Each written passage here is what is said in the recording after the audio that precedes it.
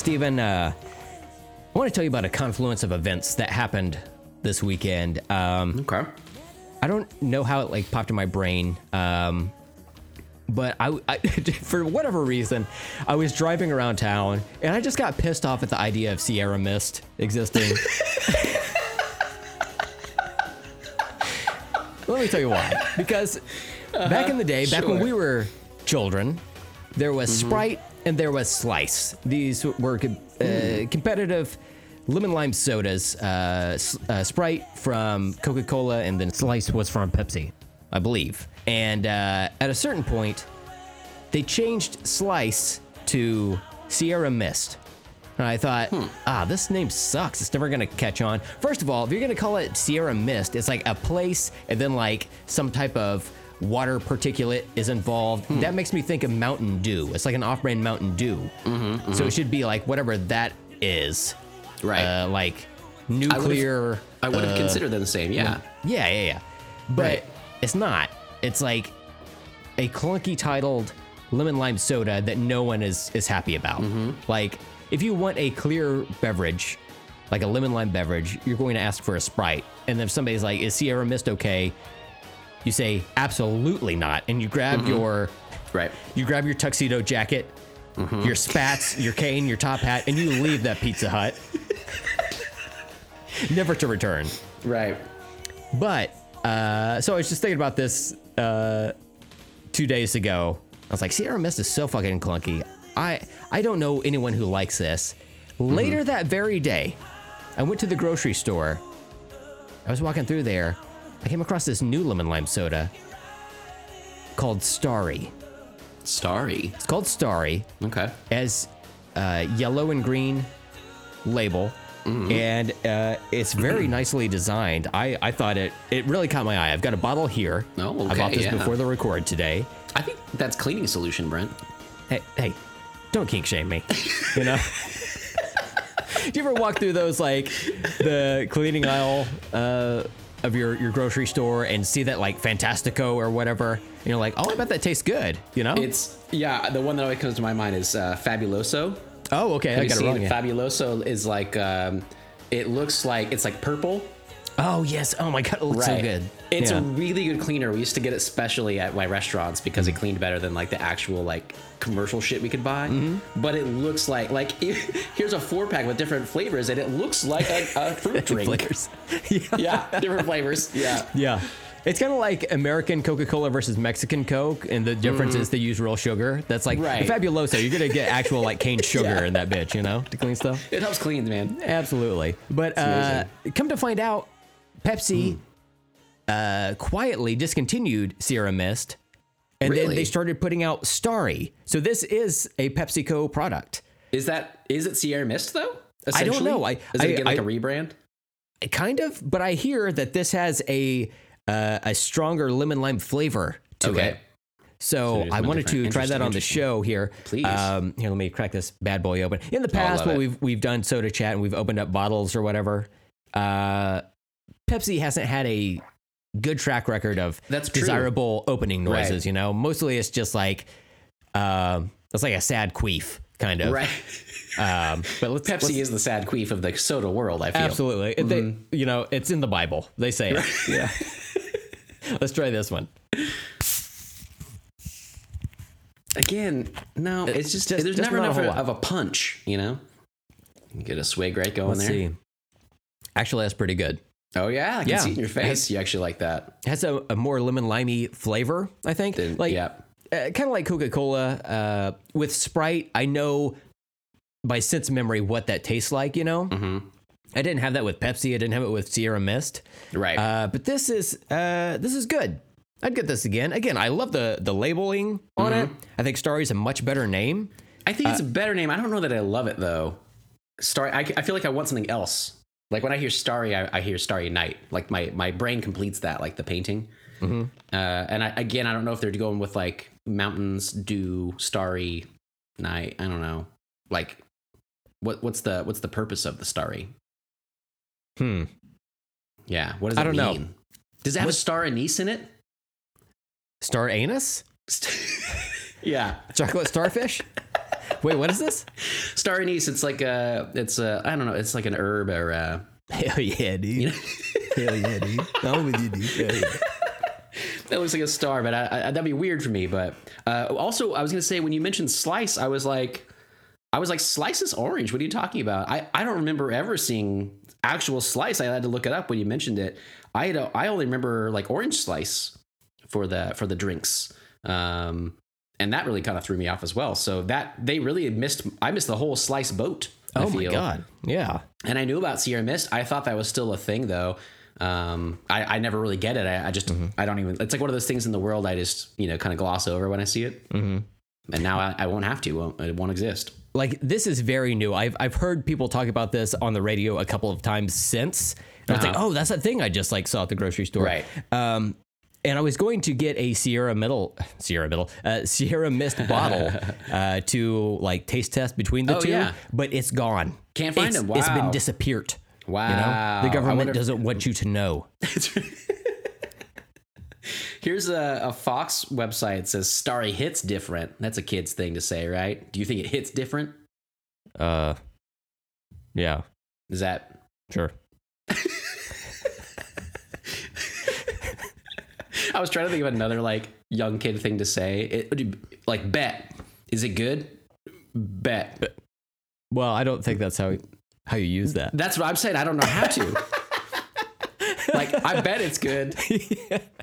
Right? I bet $100. It's probably okay. I think it would be like, I'm going to the grocery store to snag me a Starry, and then the other person would be like, bet. Bet. Oh, yeah. That's what I was like, doing both voices. I just didn't change my voice. You're right. Yeah, bet. That's what I was doing too. Yeah. Man, well, you really cracked that wide open. I had no idea. I really wouldn't have paid attention. I'm not much of a lemon lime drinker. A Sprite hits Different? pretty good. Yeah, sometimes. Okay. I'm with you. A Sprite hits pretty good sometimes. I'm more of like a ginger ale kind of guy now. If I do anything kind of lighter sodas, but it's all about Coke for me. It's either powder or lemon lime. Fruit beverages, you got it. So, man, interesting. I had no idea. Yeah. Well, I'm glad that you liked it. We don't really like a lot of Pepsi stuff, but I do like to know whenever new sodas are in the world, and I'm glad that we can bring that to the masses. Yeah. I'm just glad that there's less of an eyesore of packaging, if I'm being honest, because that Sierra Mist packaging was not bullshit. Good. It's not good. Yeah, you do not like that. No. I agree with that, man. Well, that's soda chat for today. Brent's gonna keep drinking on that. You might hear that around. You're never gonna hear it open again because even the beginning of opening the full sealed soda wasn't that impressive. That's their problem. I talked to a man about this the other day. We were talking about fart cans on cars. Fart can, like on the exhaust. What? They call it fart cans. The exhaust of like like Fast and Furious type cars, where they have like a really big exhaust and it's like, and it sounds like a fart. Some people call them fart cans. And she was like, I've never understood like why that's appealing. And I was like, I don't know, like car guys like are all about different sounds, whatever. And I was like, specifically, I know because I'm a Mustang guy. If any kind of car, the Ford Mustang is my jam. And I knew that I heard a few years ago. It's so specific. People want the sound of the throaty muscle car, the V8 engine, that they've gotten so fuel efficient. They literally can't make that sound, so they computerize a fake sound now in Mustangs to make it like it's not like it's like completely fake, but they tune it with computers to make it sound throatier and like it should. Wow. Essentially, and like I was basically like, if we get to an eventuality in a future of all like electric cars, we'll still have that around because people want to hear them. I feel like the Ford guys who are doing that kind of computerized sound logistics need to get together with the Pepsi people and be like, we need to fix your sounds. Yeah. They don't sound good. You go to like, it doesn't sound like appealing, You open up the bottle of Pepsi, it goes. Exactly. They could do that now. That's what I'm saying. Yeah. And I'm just saying that like there's something there. If they want a better product, I think that there's some tweaks to be done. When you said fart can, I was picturing like a 16-ounce can of soda that you open it up and it has like a fart noise, Yeah. Yeah, that's what I was like Silly String. kind of like in a can, but it'd be like, oh, yeah. you're drinking farts. Yeah. Kind of like that. Hi, sharks. If you're like me, you've let go an SBD or two. That's silent but deadly, right? I see you laughing, Mark Cuban. Anyway, have you ever wanted to like rip a noise and impress your friends, but you just couldn't? Introducing the fart can. I feel like it's a product you and I would both buy and promote. Yeah, 100%. And on that note, I did look up right before we're getting into it. I did look up fart can to try to prove my point that was a real thing. It is a real thing. You can find DIY fart can tutorials online. But I also stumbled upon this this medical grade underwear on Amazon called Toodles. Toodles, and it has fart filtering charcoal. So that's a thing you can get. Oh my God. Like of all the different types of charcoal, you know? No, this is what you want to use if you're trying to filter out a fart, you know? Man, we've been all over the place today, and I'm having a great time. So let's just get into this. We're doing it. I'm Steven. I'm Brent. Welcome to Let's Talk About Stuff. Woo, wow. I got to say, first off, if you think this beginning was really good, definitely stay for the outtakes. If you didn't like it, you're probably turning it off now and don't stay for the outtakes. Yes. Things get weird up in there. But I wanted to start us off today with a little news, a little heartwarming thing that I saw online, and a lot of people did, of the Golden Globes were the other day. First off, I'm more of an Oscars guy, and even that I've kind of tapered off the last few years. I'm not as excited as I used to be about it and everything. But the Golden Globes never really did much for me. We found out the Golden Globes were happening during the broadcast. We literally didn't even know it was coming up. Did you know that? It was like on a Tuesday night. I didn't know about it until today when I heard a podcast about it from a week ago, you know? So weird.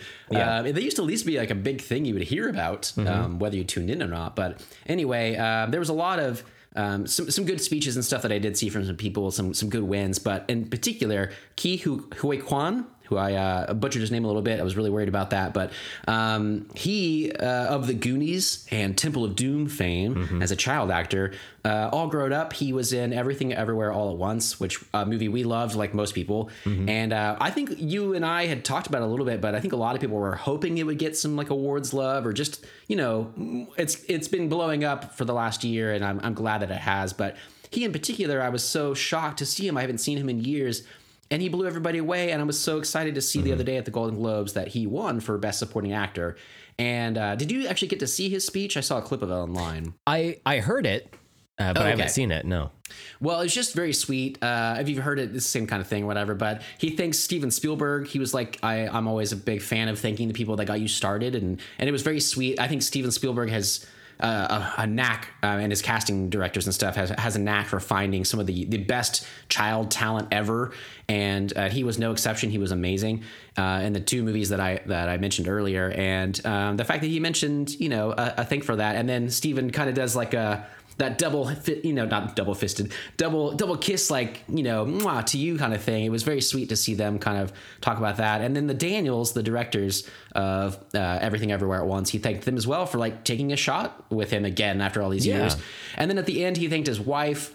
He said, I wanted to do more. I didn't want my peak to be a child actor, when it's like those two movies are amazing and he was amazing in them, but who wants to really like leave that all on the field there? You know, like you want to be able to come back and do more things. And he thanked his wife for being the only person that believed in him the whole time. And it was just extremely sweet. He seems like a lovely human being, and that movie was amazing. And it made me want to watch it way more. Like I want to watch it all the time anyway, but it made me want to watch it just to see him again. Like it's just so sweet. And I hope that through this movie, he gets so much more love and more movies, because he's amazing. So I knew that he was in that movie before I saw it recently, and I knew he was going to be in it as a supporting role. I didn't realize how much he would be in it, but he's all over that fucking movie. Oh, sure. So yeah, I thought it was fantastic, and it was so good to see him again. He was Data in the Goonies, and then Short Round, and, Temple of Doom.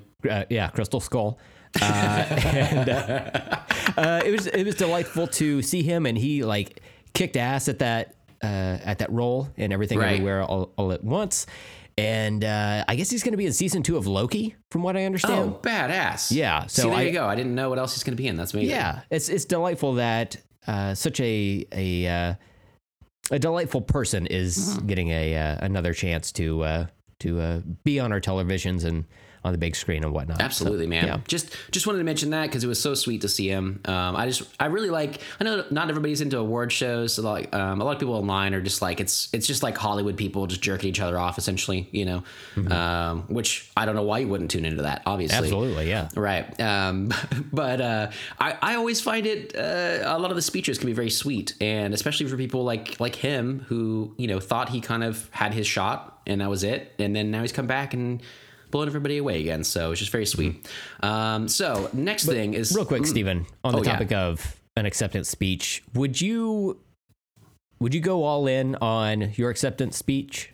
number one. I'm gonna thank God. Yeah. Number one, because he's my number one. I'm his. Yeah.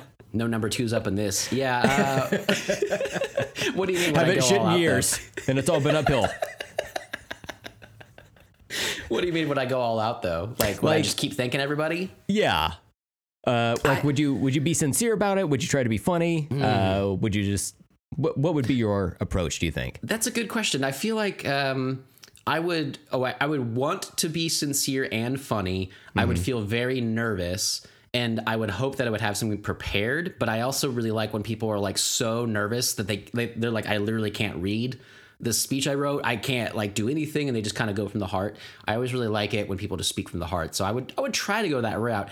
I'm also terrified that I would forget to thank my wife or somebody very important to the project. And people do that, you know, Yeah, they'll like say it afterwards in the interview. They're like, oh my God, I never thanked like whoever, you know? But yeah, I would be terrified that I would forget someone that would be really important and then focus like on Steven Spielberg and be like, you've never even met him. And I'd be like, I know, I just really like him. And anyway, and then just I wouldn't mention Amanda at all. You know? What about you? Would you try to be funny? It's tough being funny in that big of a crowd. I'd go up there and I would settle some fucking grudges. You know, Oh, God, I'd okay. take shit back to like middle school. I'd be like, hey, Number one. listen, you motherfucker. Who's up here now, bitch?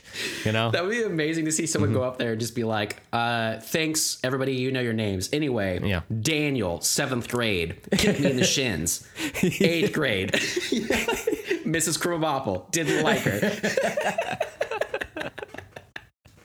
That'd be pretty amazing. I would love that. Yeah, settle some grievances, you know? Right. And then just before I get caned off of stage by the Sandman from Showtime at the Right. Apollo, I try to plug my next appearance on the Razzies, you know? Of course, you would show up to the Razzies. Of course, yeah. Yeah, you would. Yeah. Best main actor for Catwoman 2. Now I'm a Catman. Meow, I'm a cat man. Meow, I'm a Catman.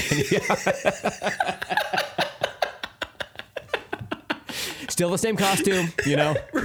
Yeah, I gotta work on my midriff, but, you know. You're gonna look good in that, though, man. Thank you, I appreciate it, I believe yeah. that. I've seen you lick your hands and then wash your head a lot over the years, so I think you really got that going on. A lot of people don't realize it's the most ergonomic way to clean your head. Of course, of course. Yeah, obviously. I did see the other day, again on the internets, a woman who, it seems sneaky to me, but she didn't trust that her boyfriend used soap in the shower. So she marked with like lipstick or something under the bar of soap and under the shampoo. And then he got out of the shower and she's like, hey, you done with your shower? And he's like, yeah. And she's like, let's go see. And she moved everything and he didn't use it. And he was like, she was like, well, what did you use? And he's like, water. And she's like, what did you use to wash your ass? And he's like, water. And apparently he's been doing that for years. Well, honestly, she didn't works. notice till now. I mean, apparently she did, though. She definitely had her suspicions. Okay, yeah. So, Like sometimes it's okay with a rinse off, but if I'm like outside doing yard work or if I sweat at all, yeah, I gotta bring soap into the equation for sure. I only do the rinse off if I got somewhere to be. You know, I'm like, I just taking a quick, like, I already took a shower. I'm going to take one later. I just got to get like less gross for the moment and I don't have time. I know that sounds weird, the scenario that would portray. I don't know, but still it happens every once in a while. But generally, I mean, like, yeah, it's you use soap because it's soap, man.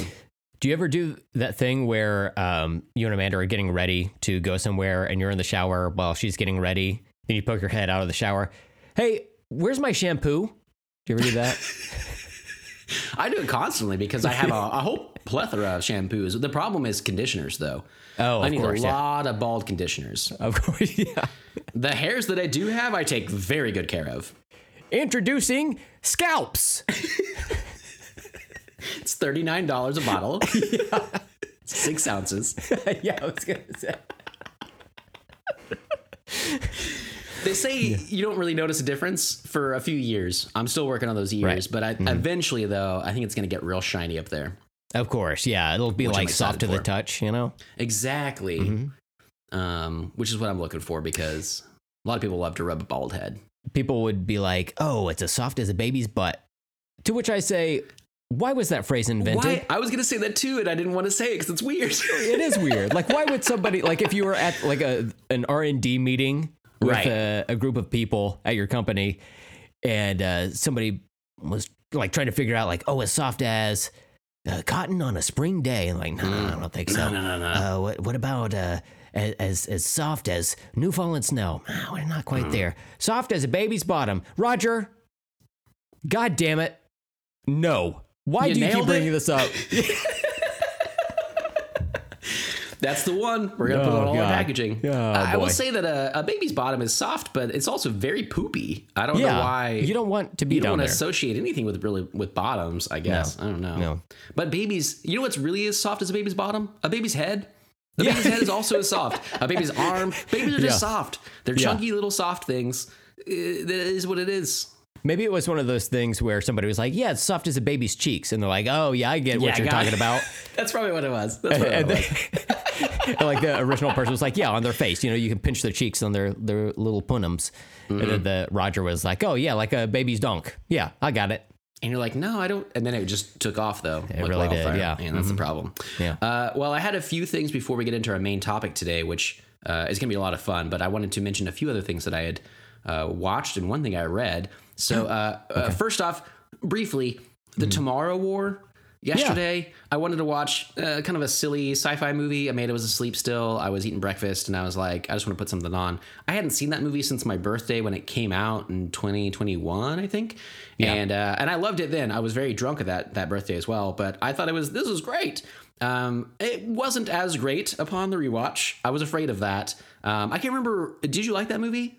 Do you remember seeing that movie? I thought it was okay. My main reason for wanting to watch it is because Mike Mitchell from the Doughboys podcast is one of the actors. He plays Callum. When he shows up, I was like, oh, great. And then Sam Richardson, is that his name? Yeah. Isn't it? I was like, oh my God, he's great. There's a lot of good people in it. I do have a little bit of a Chris Pratt backlash. He's just in so many things. He's okay in this. The effects were better than I remembered. They were actually pretty good. The creatures, the aliens are pretty creepy. But then they called them the White Spikes. And I remember just being like so let down by that. Yeah. And then I heard again, like a marketing meeting, they were like, oh, we knew 100% they were going to be called the White Spikes. So we designed things about that. They could shoot spikes off their bodies. And I was like, man, why? Why though? I don't get that. But it has some okay ideas. It also has some really dumb ideas. It was like a good mix of the dumb and the good. Like there's a kid in the beginning in his class, because Chris Pratt's like a biology teacher, and there's a kid who just wants to talk about ancient volcanoes, and you're like, oh, that's going to come up. And it comes up in a big bad way later on. And it was so placed there. Yeah. It seemed incredibly silly. But then Sam Richardson loves that kid because he's like, oh my God, you're like me when I was a kid, and you're into science and stuff. And anytime you get to see him is amazing. He's so lovable. I just want to hug that dude. Yeah. Like a teddy bear. And talking about soft as a baby's bottom. Look at those cheeks. Oh my God. Yeah. Squeeze that ass. Oh yeah. Oh yeah. Ooh, just shake that donk. Yeah. But anyway, I just want to mention that real quick. It's okay. I watched a movie this morning that you had mentioned. I can't remember what you had thought about it, but I also wanted to watch another dumb movie this morning that I wasn't looking totally into, but it sounded like okay. So I watched Old, the M. Night Shyamalan movie. Remind me your thoughts about that before I mention mine. It was a movie that is available to watch. Yes. Okay. Perfect. It has a 50% in Rotten Tomatoes. This is from Rotten Tomatoes. This is like their little synopsis at the top, which I really like those usually. Old has no shortage of interesting ideas, and writer-director M. Night Shyamalan's uneven execution will intrigue or annoy viewers with little middle ground between. I feel exactly like that. I was so annoyed by this movie. It felt like it could have been a really good Black Mirror, like 45-minute, hour-long episode. It's not even that long of a movie, but I checked my watch like so many times, and I was like, I still have a fucking hour. You bought a watch? I said that, and I knew I shouldn't have. No, I did not buy a watch. I checked the movie time, and I was like, God, it's okay. It had some cool, like the ending. I don't want to spoil anything, but when they reveal kind of what's going on, I was intrigued. I liked the concept, again, in kind of a Black Mirror sort of way. It has some weird concepts. Rufus Sewell is in it. I hadn't seen him in a while, so it was nice to see him. I didn't even recognize him at first. I had to hear his voice to kind of get in my head. It has some good people in it. Gael Garcia Bernal is in it. But he's also just okay. I feel like the acting was kind of okay.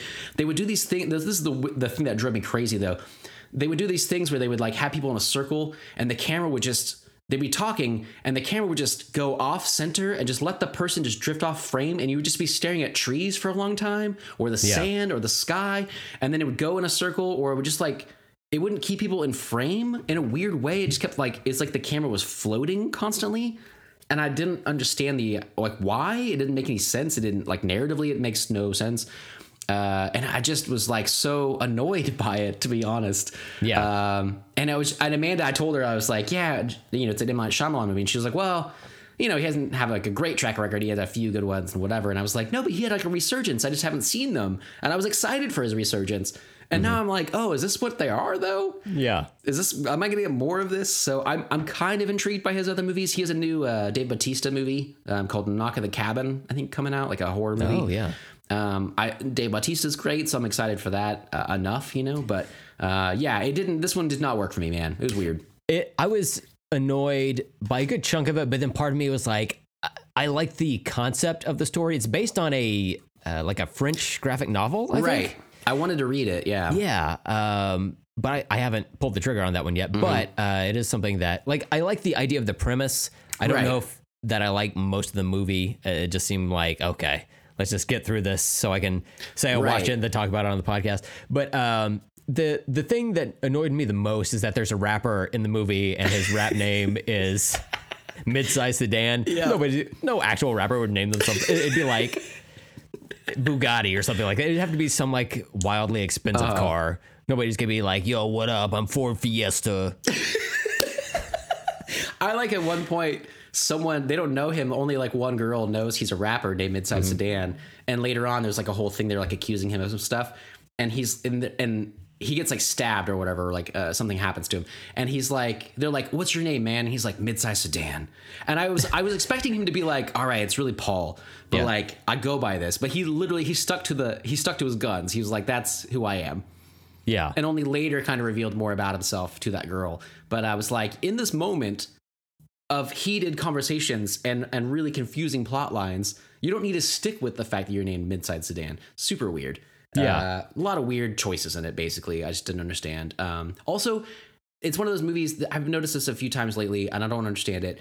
The concept is enough. The concept of you go to a beach and you rapidly age, your children age before your eyes, they become adults. That is enough.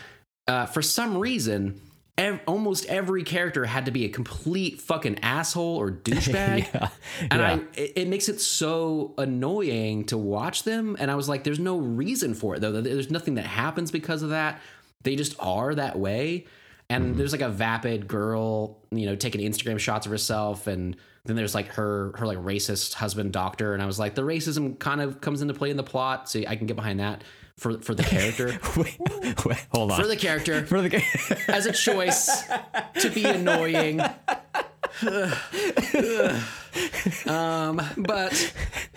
the other ones are just like their choices to be an asshole have no bearing on the plot. And if they would just have been nice, it still is that high concept. It doesn't need anything.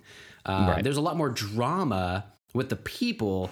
And I was like, you're not fleshing out characters. You're just making annoying people to watch.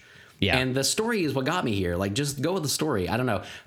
It just wasn't for me. Yeah, for sure. So I definitely do not recommend that. 50% is okay as a rating for me as well, though, because it was intriguing enough, like you said, and the ending worked out enough that I was like okay with it. Yeah. But to get to that point was a slog. It really was. Yeah, I aged for sure. You could feel yourself aging. Exactly. Yeah. There were a few things sprinkled throughout them, kind of like with the Tomorrow War, where that kid at the beginning talks about volcanoes. You felt that was going to come into play later on. When the kid at the beginning of Old starts asking everyone like what their occupation is or whatever, I was like, oh, this is going to be a thing going forward. I rolled my eyes hard during that. Yeah. Plus his mom, I don't know harp on this anymore. His mom curates museums, like exhibits in museums. She brings up that fact over and over again as like that she has knowledge about things. Yeah. And I'm like, what are you talking about? That is not, no, you don't have knowledge about why rust makes people like get sick. Or how much a body decays over time. Like that has nothing to do with your job. Yeah. It was so weird, the choices they made. Yeah. Then there's little things like the kids, like I rolled my eyes really. Plus they go up to every person on the beach to ask them what their name is and what their occupation is. And I was like, if I'm on the beach and a fucking kid came up to me, I'm like, get out of here. Go to this old beach and get old, motherfucker. Yeah. You know, get out of my face. Everybody's cool about it, but not me, man. Yeah. Yeah. Anyway. Don't watch Old.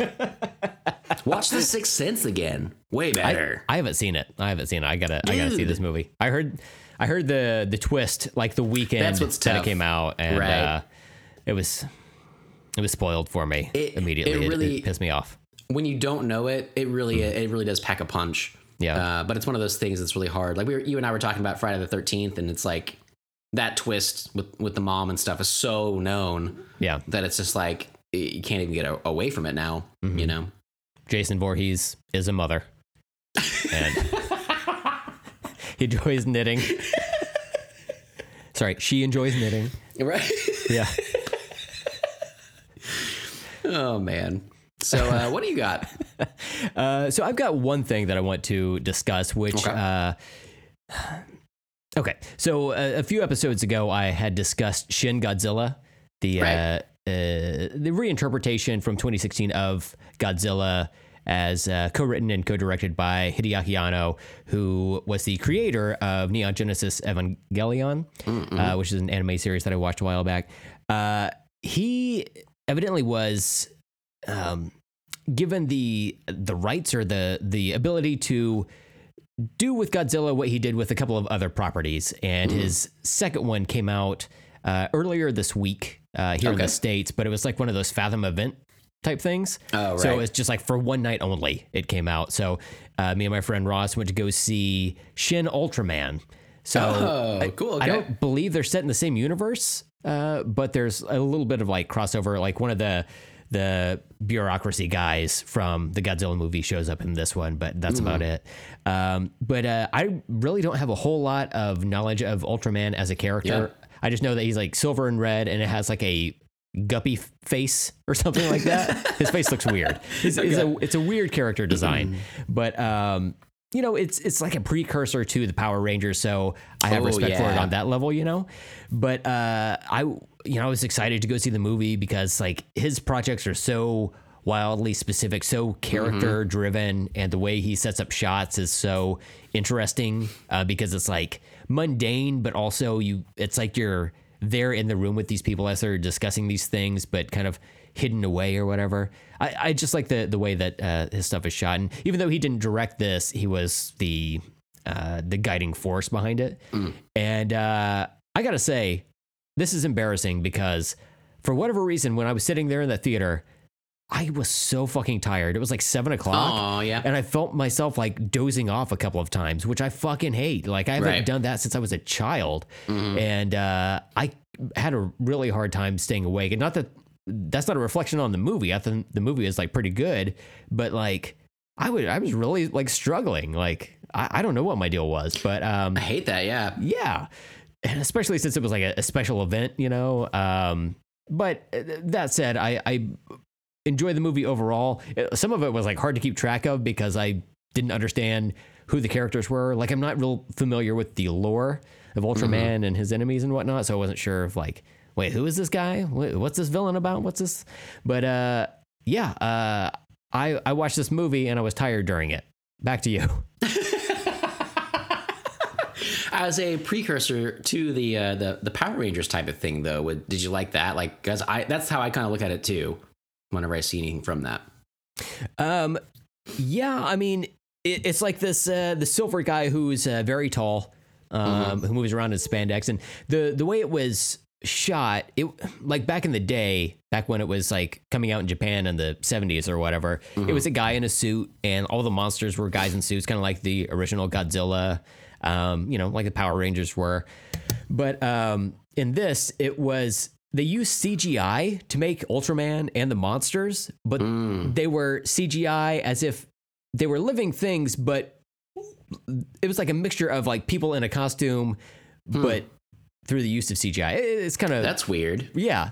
But they wanted to hew close to the original concept, but make it a little bit more updated. Like the silver on Ultraman's costume was reflective, but not so much so that it was reflecting off of itself and causing issues. I don't know. It was a little bit strange to see, but it looked Was the very CGI alien. Okay? Yeah, I thought it looked pretty good at least. Okay, Yeah, because that for what concept it to me was. in my head, I'm like, how does it even work? Like, how would that look good? Almost. But Yeah, it sold it enough, I guess. enough. Yeah, it's very different than what we would have here in the States. Like I feel like Captain America from the MCU, like his costume looks good for film. I don't necessarily want to see that costume in the comics because it's like too busy. Yeah. And I don't think the comics version of the costume with the wings sticking off the forehead would look good in real life, Right. So I think there's something to being able to adapt something. But for this, it seems like they just essentially took the original design of a Japanese man in a leotard and just brought that into CG and moved things around a bit. But overall, it was like a fun movie. I definitely need to watch it again. My dog is very upset. Hold on, He's like, I didn't get to go to the theater. It was a Fathom event, but not for dogs. They're racist, obviously. But yeah, that was about the only thing that I watched this week. Okay. I'm watching some TV shows and whatnot, but I've not finished any of them, so can't really say too much on them yet. Gotcha, Once I man. get those finished. Can we pause for just a second? Yeah. Do some with him. He is freaking out. Holy shit! Timestamp you there. Thank you. Boom, boom.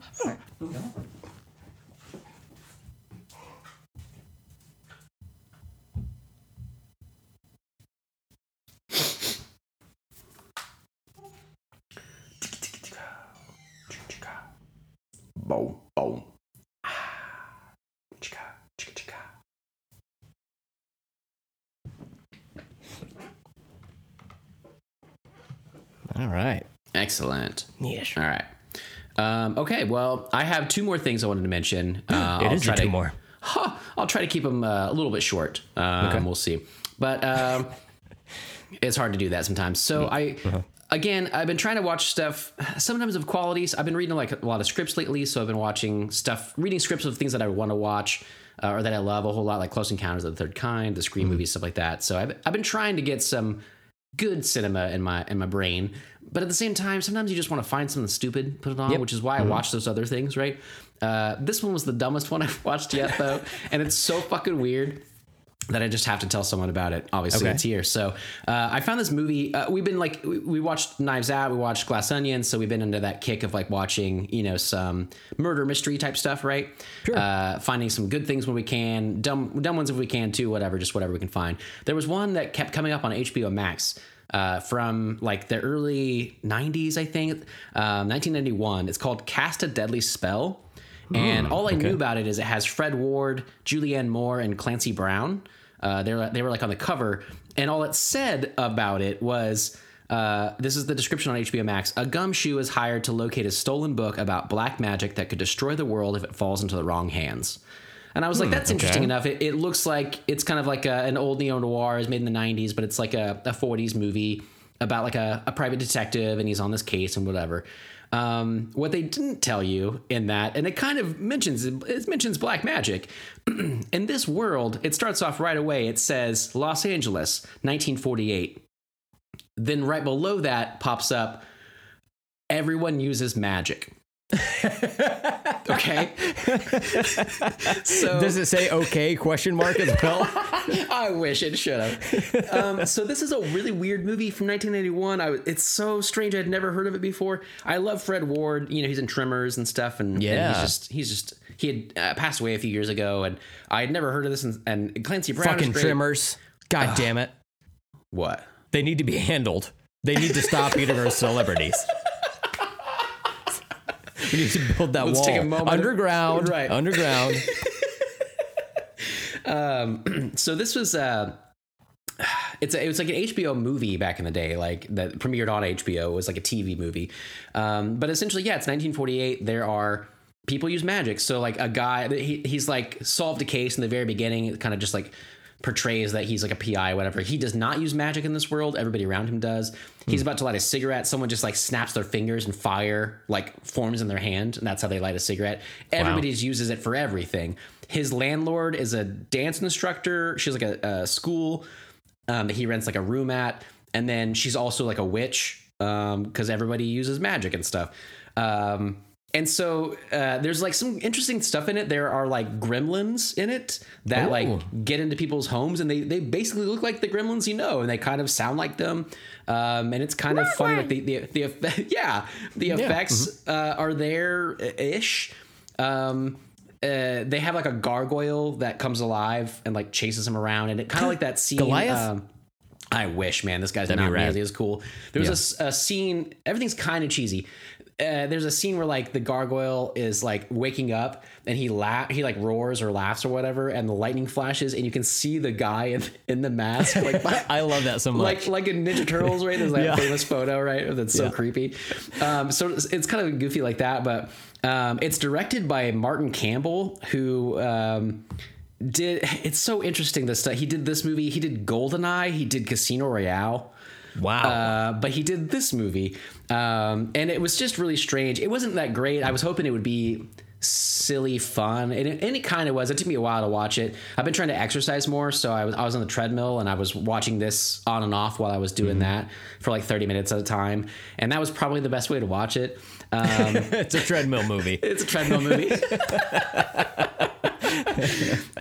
They have zombies as like a labor class. They like build houses and stuff. They're like, don't they smell? And they're like, yeah, after a few weeks, you know, but like we just get new shipped in or whatever.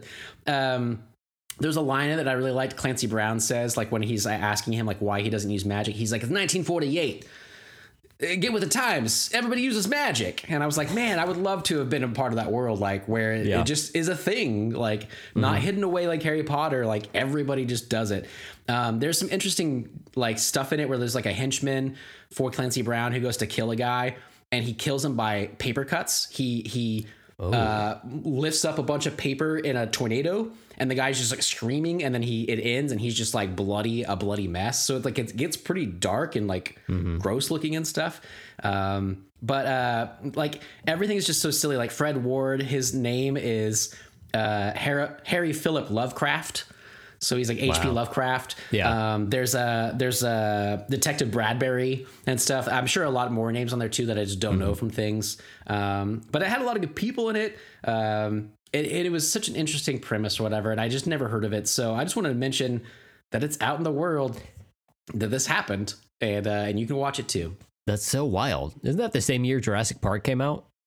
91? No, that was 93. This is 91, but it is weird. I've been doing that lately too. There was something I watched the other day from 93, but it's like when you see something like this and the gargoyle from this movie that looks like styrofoam, and then the lightning flashes and you can see a person behind it, and then 2 years later you have something like Jurassic Park, right? Yeah. It is kind of amazing that some things are created in the same time period, you know? Yeah. It is pretty wild. But yeah, there's also a sequel apparently that I'm this close to watching because they replace Fred Ward. This is what I was thinking about. They replaced Fred Ward with Dennis Hopper, same character, but Dennis Hopper now, and it was made in 1994, the same year Dennis Hopper was in Speed. Wow. And I'm like, I can't imagine what that must be like. Like, he's so good in Speed, and that's a big movie.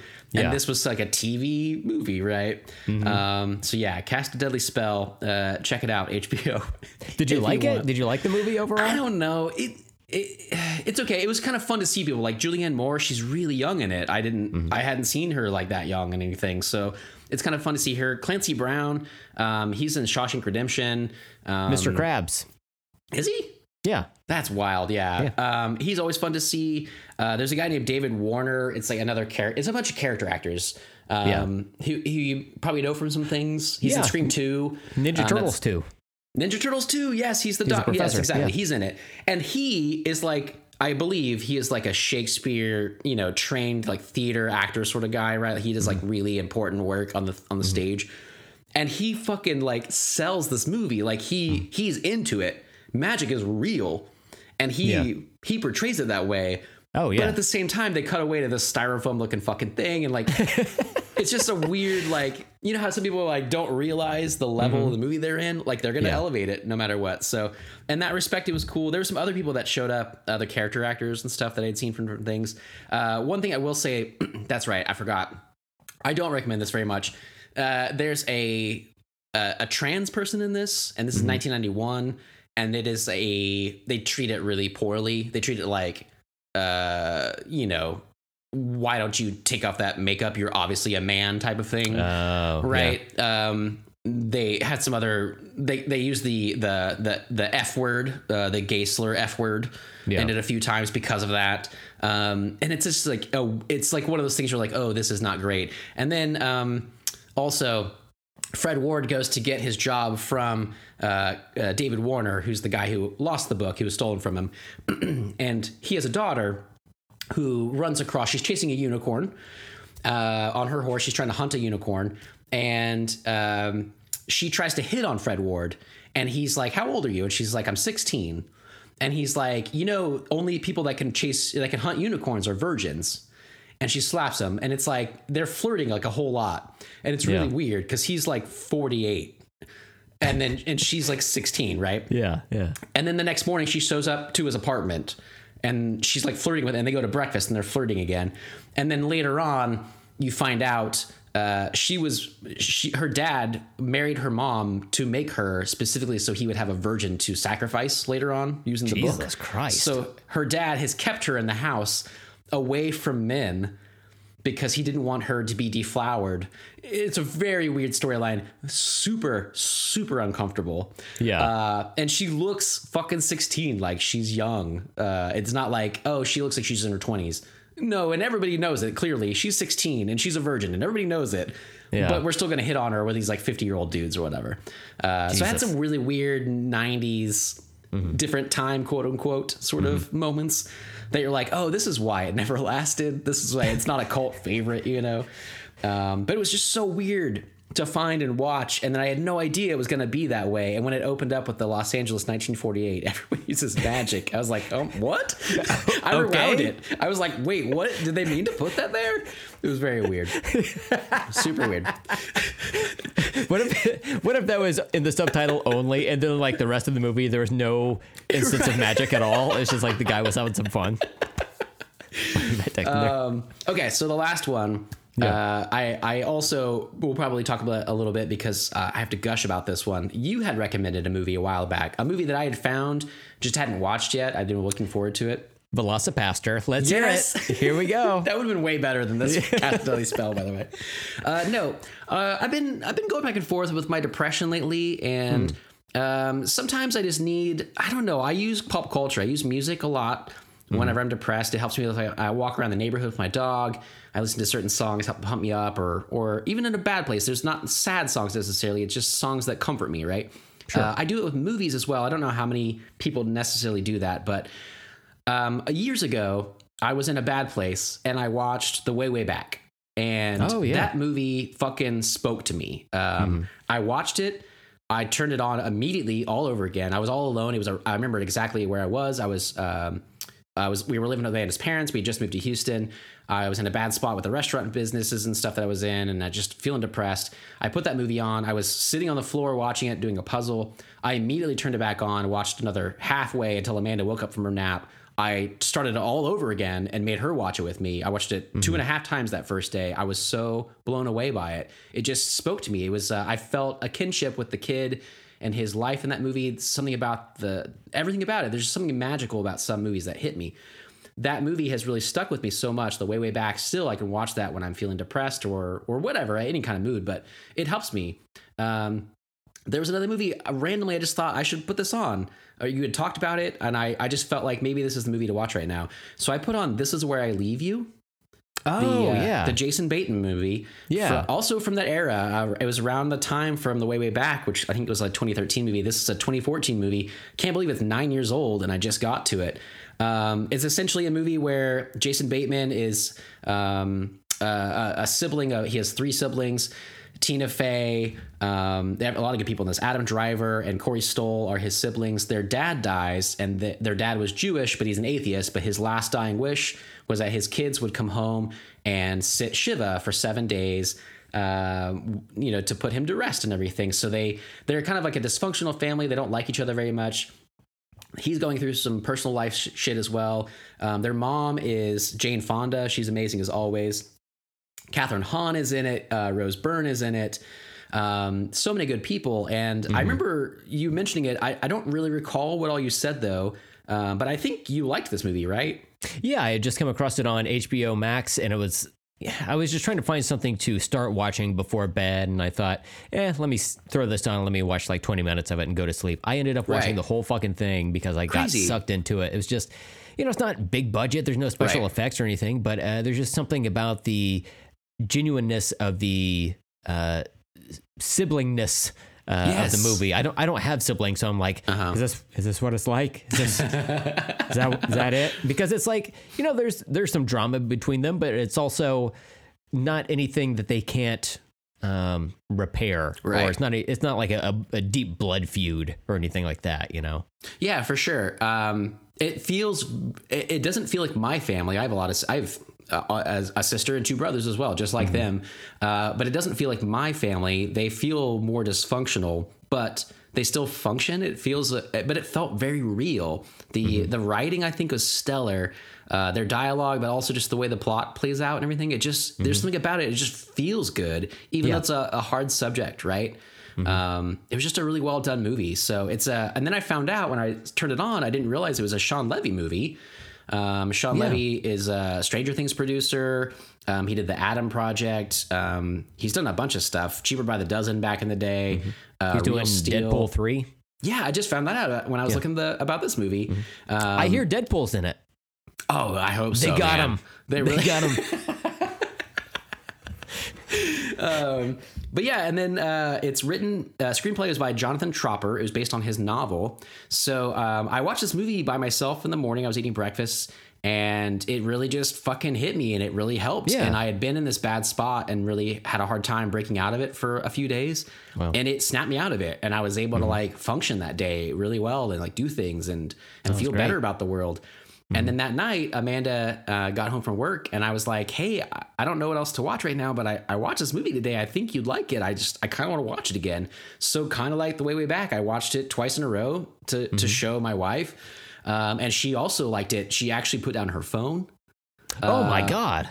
I didn't think that was possible. Rarely happens. Yeah. And she was like so into it. And we're really big Jason Bateman fans. So, even I watched that like Moving Target movie the other day, it was so stupid. Just watch him, right? Yeah. See him younger and stuff. And this was interesting to see him older again. But Tina Fey blew me away in it. They have a really good relationship. Their sibling relationship is really good. Yeah. Has a lot of complex stuff in it. Dax Shepard is in it. He's kind of a douchebag radio host, kind of like us, which is nice. Yeah, it just spoke to me. So I watched it twice. That was like on like a Saturday she got home from work. It's like a Friday maybe or something like that. And by that Sunday, I started reading the novel. I finished it Wednesday. Wow. I read it so fast. It was stellar. It's a little bit different. It's essentially the same story, but stellar. Jonathan Tropper, the writer of the book and then the movie, also wrote the Adam Project. So he is a screenwriter in his own right. He's written some other things too that I had never seen, but I saw some interviews with them where they were saying he can do both. He knows what makes a good novel, and he knows what makes things in a novel good doesn't necessarily make a good movie, and he can change that. So sometimes things in the novel would be like a person's thought, and then in the movie it's a person's line, and it's a different person, but it still packs the same impact. And just the way he writes, it just was like a big hug. So I ended up buying the book. I'd rented it through my library, and I ended up buying it because I want to read it again, and I'm going to pick up more of his stuff. But I'm so glad you recommended it a while ago, and I'm glad I finally caught up with it. I feel like I have all this time to make up that I hadn't seen this movie. I can't believe I let 9 years go by and never saw this, but I feel like sometimes too, there's a reason I didn't need to watch it then. I needed to watch it now. I don't know why, but it feels like I stumbled upon it at the right time. I'm not a big believer in religion or fate or anything, but sometimes things click into place, and I can't deny that. And this one clicked for me, man. So I would highly recommend it. Out of everything I watched that I mentioned on here, highly recommend the book or this movie. This Is Where I Leave You. It's on HBO Max still, so you can find it pretty easily right now. I was trying to remember, like when I first talked about it on the podcast, and I think it was probably like a year ago or something like that. I just like stumbled across it, and I don't remember there being much in the way of advertising for it. I don't remember seeing commercials or movie posters for it really. But yeah, I just stumbled across it on HBO Max, and I thought, let's give this a shot, and I fucking loved it. It was great. Right. I'm so glad. Yeah. It's, I think it's just one of those you kind of just stumble across. That's kind of the way you get to it. And it's just a nice movie. So I would highly recommend it. Well, Stephen, if you like that movie, might I recommend Dread, featuring Carl Urban.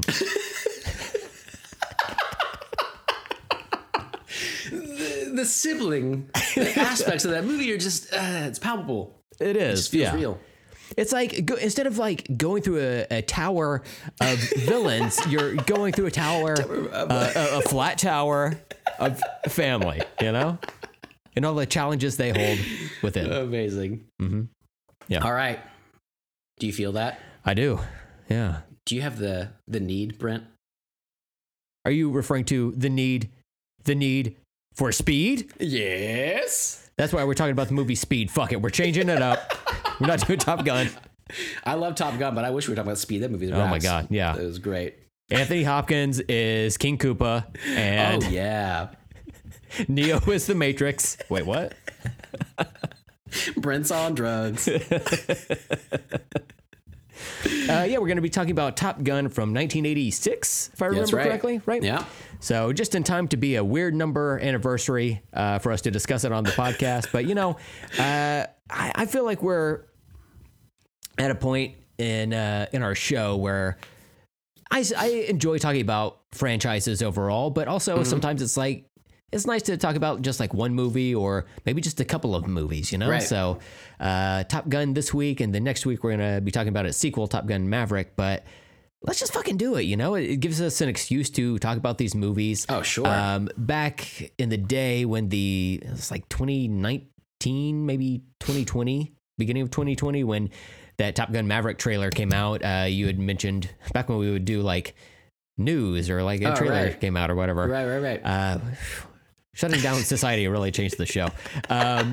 We talked about it, and I was like, yeah, it looks like a trailer for a movie. Like, I wasn't excited for it at all. I had seen Top Gun when I was little.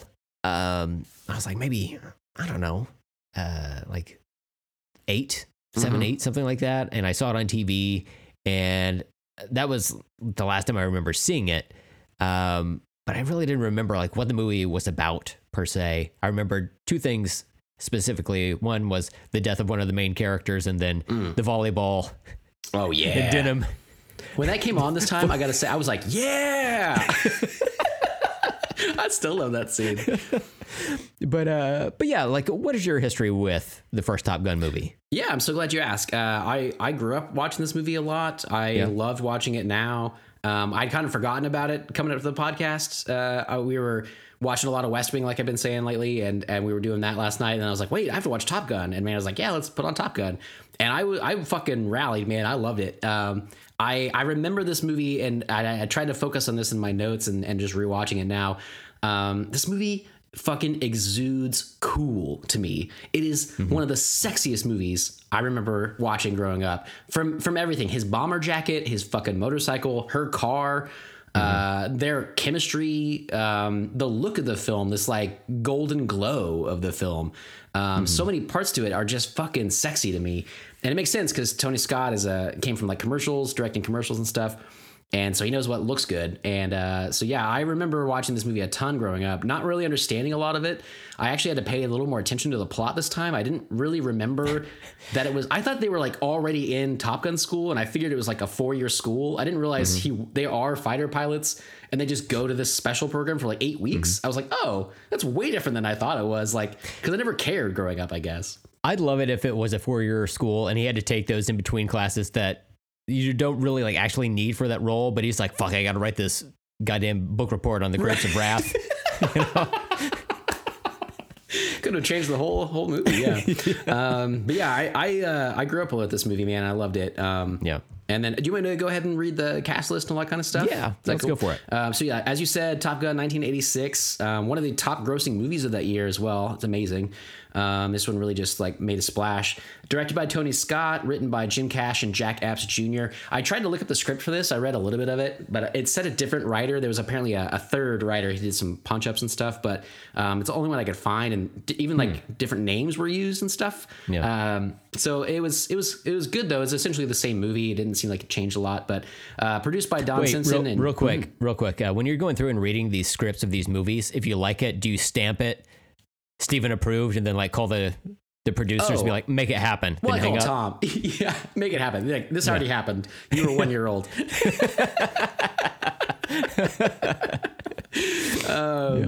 So this was produced by Don Simpson and Jerry Bruckheimer. I say that specifically. We don't usually mention produced by, but this is a very Bruckheimer production and a Don Simpson one. They have a certain look from that era. This one definitely fell into that. So let's see. I think that's pretty much all the... Is that why the opening of The Simpsons TV show, it like parts the clouds to see the logo? Don Simpson. Yeah, actually, it's just like this subtly say Don. Yeah. Before, but yeah, that's what it is. Okay. And this is starring Tom Cruise, Kelly McGillis, Val Kilmer, Anthony Edwards, and Tom Skerritt. I fucking love Tom Skerritt. He was in that Moving Target movie as well with Jason Bateman. I just love that dude so much. Something about his acting, but yeah, everybody in this movie, man, just fucking looks good. I feel like Tom Skerritt could have been an actor in like a horror movie. And then like when he's on set one day and he's like, what's my motivation? They just like put their hand on his shoulder and be like, Tom, Skerritt, baby. Oh, okay. That's why I love him in Poltergeist 3. He's the Is scariest he in Poltergeist 3? He is, yeah. Oh, wow. Okay. There you go. And not a single clown likes him because he scares it. Oh my God. Here's an idea for a horror movie. Takes place in a haunted strip club. Oh, right? yeah. Okay. I'm with you. Name of the movie. Stripper Poltergeist. Oh. Mm-hmm. Yeah. I feel like that would be right up there with that Velocipaster. Stripper Poltergeist. Right, yeah. I'll put a call in. Yeah. Let's call Don Simpson. He died in like 1986, by the way, but we're going to call him anyway. Well, I hope they buried him with the phone because this movie needs to get made. He was a Hollywood big shot, so he probably does have a phone down there, but it's a car phone because he was buried in his Porsche. Course. Yeah. It's plugged into a cigarette lighter. So yeah, the basic plot of this movie, as we kind of said, is these fighter pilots, best in the world. Movie starts off with them kind of actually having some, not combat, but they go up against some MiGs, some enemy people, planes, and then they get chosen to go to the Top Gun school, as it's known, the Naval Air Station in Miramar in San Diego, and try to like become the best of the best and learn from the best of the best. And Val Kilmer is there. He is like the number one guy. Tom Cruise is an amazing pilot as well, but does things a little bit dangerously.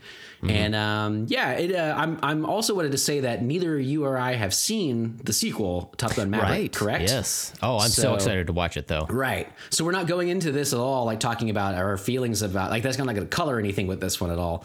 Right. But I'm so excited to see it now. And I'm glad that you were too. As you said, you weren't super pumped about the trailer, but Yeah, that's what I wanted to come back to is after I watched or rewatched Top Gun, and this was like middle of last year or something like that.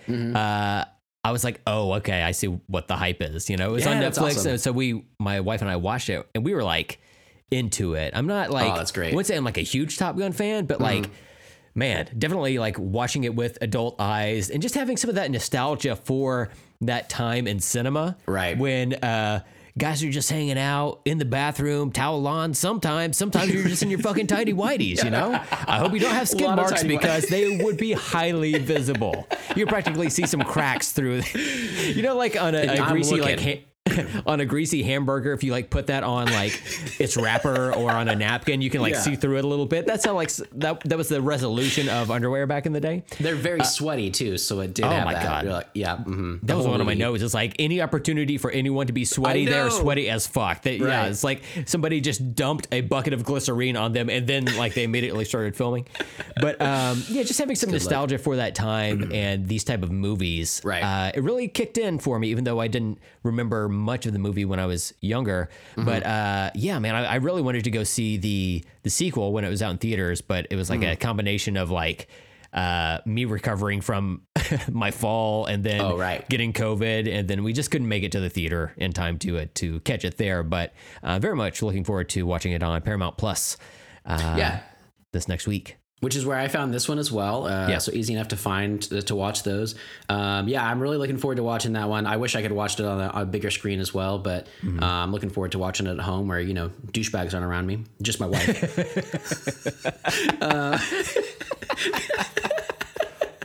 Just one douchebag, not one. Yeah, not plural though, which is good. Yeah.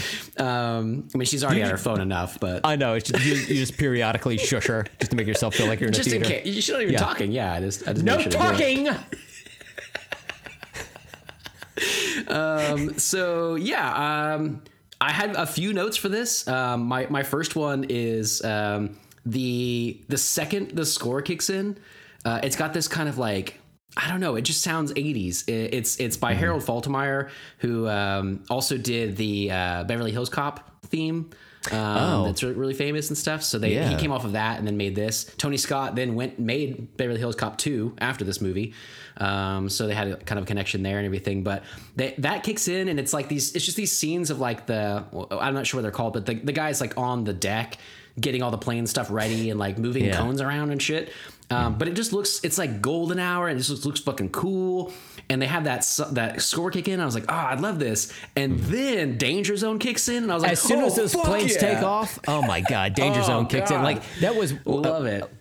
Anytime I hear Danger Zone, I immediately think of Top Gun, regardless of like my feelings on the movie from, you know, the past couple of decades. But there's one thing that people don't talk about is the beginning notes of Danger Zone, which is this little like electronic keyboard thing. It was like, you know, like before it starts, and it like sounds weird, but if I hear that, like the hairs on my arm raise because I'm like, oh fuck, it's Danger Zone. It's about to go off, you know. I feel like, you know, it's so just good. Cool. Yeah. That whole era. It makes me think. I was really into motorcycles as a kid. I just thought that was like the coolest fucking thing. I just knew I would have one, and now I'm like, nah, because they sound scary to me, especially in Houston. But everything about this movie, like I'm so into it. The music, the jets. I noticed, you know, this movie gets some people say like it's like warmongering, or it's like, you know, American military might is the best in it. I'd heard that it kind of sanitizes war. It makes it look like it's so clean and easy, and it's, even though there's like some bad parts in this movie, like people dying and stuff, it makes it look like, oh, it's so easy to like shoot this guy down and not get shot myself and whatever. And there's some to that. Like they actually did have like Air Force and naval guys like in theaters signing people up after this movie. Like they stationed there to get people to sign up, and they said that their recruiting went up 500% that year. Holy shit! Yeah. So it really did get guys, maybe girls, but guys to really like join in. And I don't like that. I don't like war. I don't like military stuff. But in that era, though, it did feel like Rambo, and like it felt like American military was great, and we're bringing peace to the world by bombing everybody, you know? Yeah. And it felt, I don't know, it didn't feel like it does now. As a kid too, I didn't understand the nuance of it, but it felt cool. And the whole movie just does, man. There's just something about the whole fucking thing. I just love it. I think one of the things that helped it for me is because I agree with that same sentiment. I'm not like really, I don't know, I'm not like hugely into like war movies and whatnot, even though I know some of them are very well done, like Saving Private Ryan, others. What, like Independence Day or some shit? I don't know. But there's something about this where it's primarily people just like training to be good pilots, right? And then like you don't get an actual skirmish until the very end of the movie, you know? It's kind of different. Yeah, you're right. So I just like seeing people level up. And good call. That whole aspect of like, I want to be the best, and this movie is about me trying to do that. I would never do that. I never had that approach. I only stagnate. That's me. That's a me thing. But for this movie, I like the idea of, I don't know. I guess maybe when I initially thought about Top Gun before I rewatched it last year or the year before, was that, Tom Cruise plays Maverick. Maverick meaning, I'm the best there is. He's going to be like super cocky. He is a little bit, but it's not to the point where, I'm effortlessly the best, you know, which I get a little bit tired of in like real life, you know. I just don't like that type of personality. But even his rivalry with Val Kilmer as Iceman, they really just kind of keep it on the field for the most part. Yeah. There's a point trash where, talk, but you know, there are points in the movie where they like come up and congratulate each other, or Iceman consoles him on losing Goose, and it seems like very sincere instead of like being like too bro-y, you know? Right.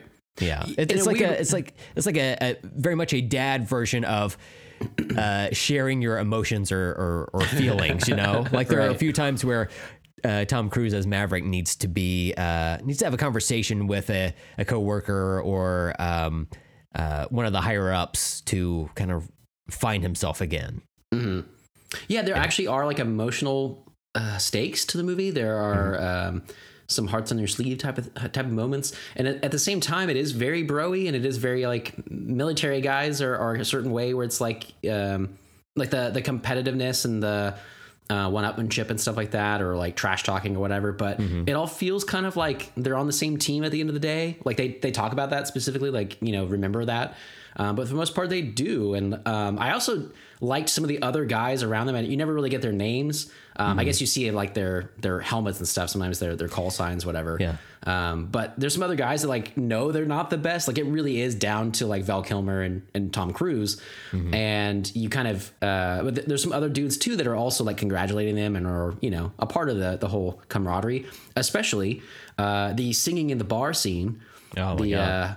I can't remember that song right now. I'm playing it in my head. I would sing it for you, but it'd be terrible. Sweet Ball of Fire? Is that what it is? Oh no, that's the later one. You've lost that loving feeling. Yeah, you lost that loving feeling. Like that scene, I've loved so much. I remember it so much. When you asked about like growing up with this movie or whatever, I remember when I rewatched this movie, not only that scene, but it starts off with them making a bet about dating that woman he sees at the bar and getting carnal knowledge of her. And I remembered every line of that because I downloaded that from Napster as a song in like 2001 or some shit. Oh, yeah. And I remembered playing it a lot. And it's that whole bar scene. It starts with their conversation and then leads into the song. I had forgotten how that really played all out though until I watched it because I'd only heard it for so many years. And then even so, I lost that version, that shitty MP3 I had, you know, years and years ago. But the two of them kind of make this plan, barely, go up to Singer, and then all of the guys around them, people that they don't even know, join into that song. And I felt where I don't really feel a kinship, or I don't feel like I want to be in the military. I don't feel that kind of bro-ness generally with other bros. But it was so nice to see them all help him out, kind of, and just jump in at a moment's notice. Yeah. And that's what floors her, and that's what like makes that scene. I get goosebumps even talking about it, but especially watching that scene. I rewound it and watched it. I watched it again this morning just because I wanted to. Yeah, it's good. It's so good, and like there's moments in this movie that are so different than what you'd think when you see the trailers, or you'd see like what this movie's about. I would never expect them to have this whole like musical montage scene, not montage, but musical scene in the movie, and it works. It's so great. I love it. I mean, this movie as a whole is very musical. You've got that scene. You've got the aforementioned Danger Zone. You've got the Great Balls of Fire. I think I said Great Ball singular of Fire. That's that song you is have specifically one ball and you always think you go singular. Lance Armstrong and I really bonded over that song, and also cheating, but also.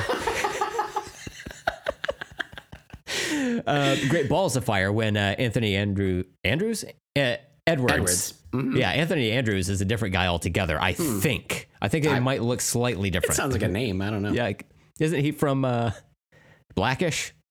Oh, I don't know. Okay. Well, that went nowhere. Okay, so anyway, Anthony Edwards is playing Great Balls of Fire, and they're having a good jam there. But what was Can I mention something about that real quick? That scene. Sure, yeah. Because we didn't also mention, she's not on the main cast list here, but Meg Ryan, a really young Meg Ryan, is in this movie as Anthony Edwards' wife. That place, that bar is called Kansas City Barbecue. It's a restaurant in San Diego. In 2005. Wait, what the fuck? Yeah. Well, transplants wanted to bring barbecue to San Diego because they didn't have good barbecue. So it's like this bar that's like well known there, this bar restaurant.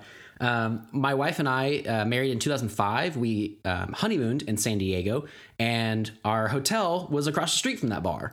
So we've been there, and they have a lot of memorabilia. They still have that piano that they play on, and they have a lot of memorabilia. But then I was reading about this movie and the Wikipedia and stuff. They had a fire in 2008 and lost almost all of the memorabilia, but they still have the piano. They were able to save that. They rebuilt, so it's still there. But yeah, I've been to that bar specifically because of this movie. I was like so excited. So, are you telling me that a great bar was on fire, Steven?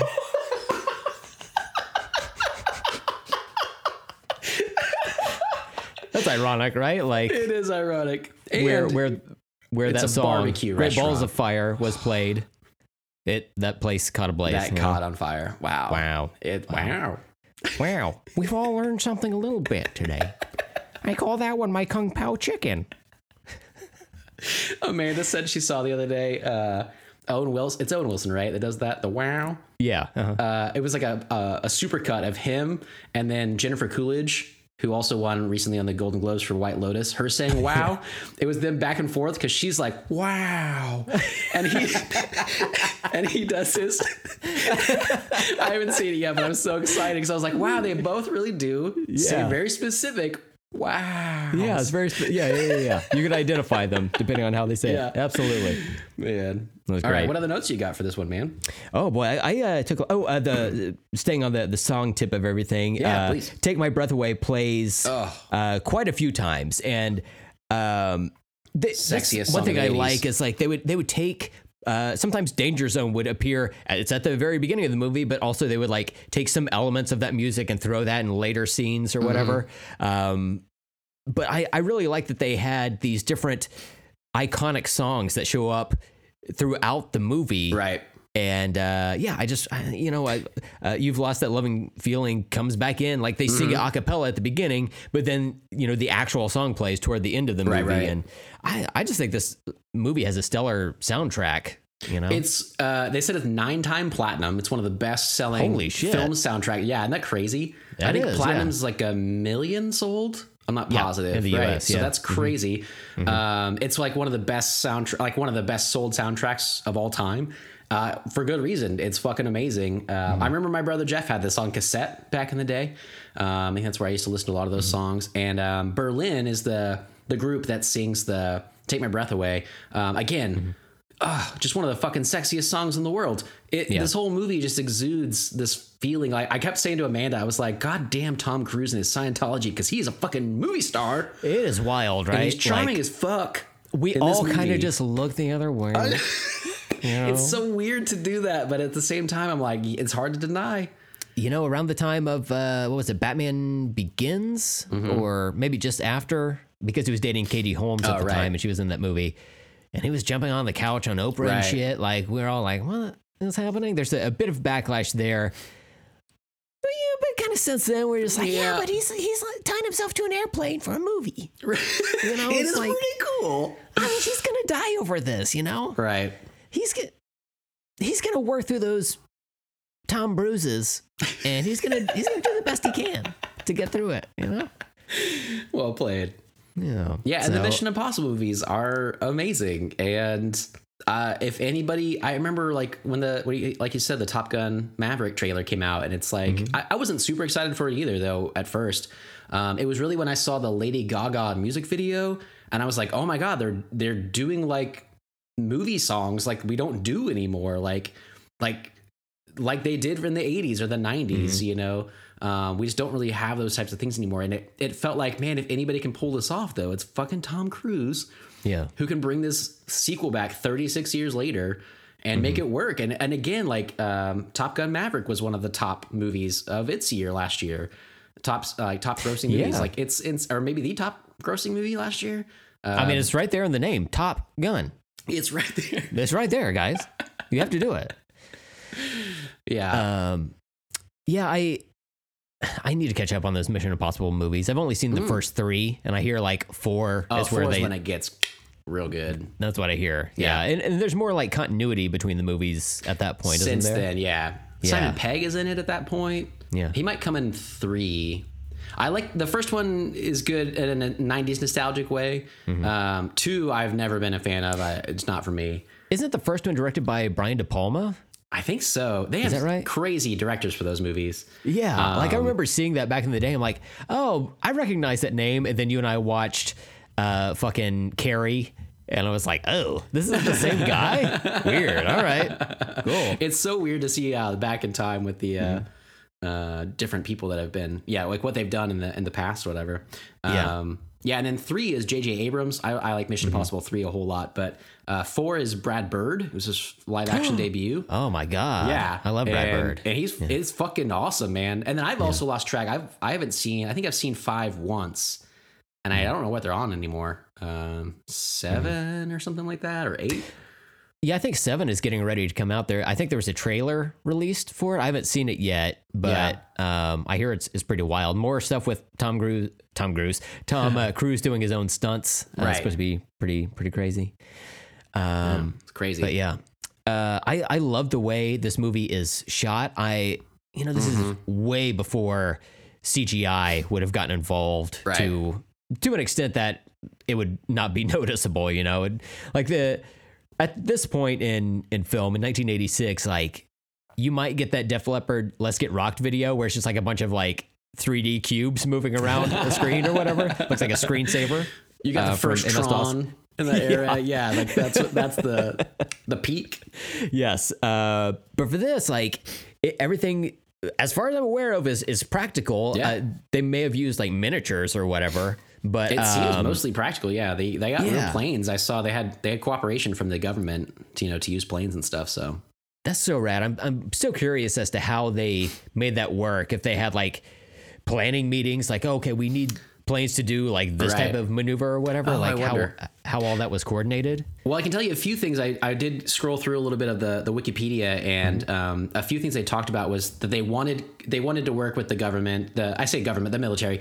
I'm not sure if it was again like Navy. I think they worked with some of the Top Gun people or whatever, but Navy or Air Force. A few things they had to consult on the script, so the main love interest in this is a like civilian consultant. Charlie? Charlie. Oh, please put some respect on her name. Holy shit. Yeah. She's like a civilian consultant. She was going to be in the Navy with him, but they don't allow that, like between subordinates, like a romantic relationship. And so they were like, they nixed that and made her something different so that they could kind of get together. It's still kind of shady, right? They talk about that, but as his like teacher or whatever. They also had a scene they scrapped where a plane was going to crash onto the ship or whatever as they were landing. They're like, we don't want that in there, so they took that out. But there was a guy, I'm trying to remember his name right now. There were a few people involved. Abe Vigoda. Oh, there you go. Yeah. What is that from? Abe Vigoda? Yes, he's an actor from oh my god, I feel like that's like a line someone's mentioned though.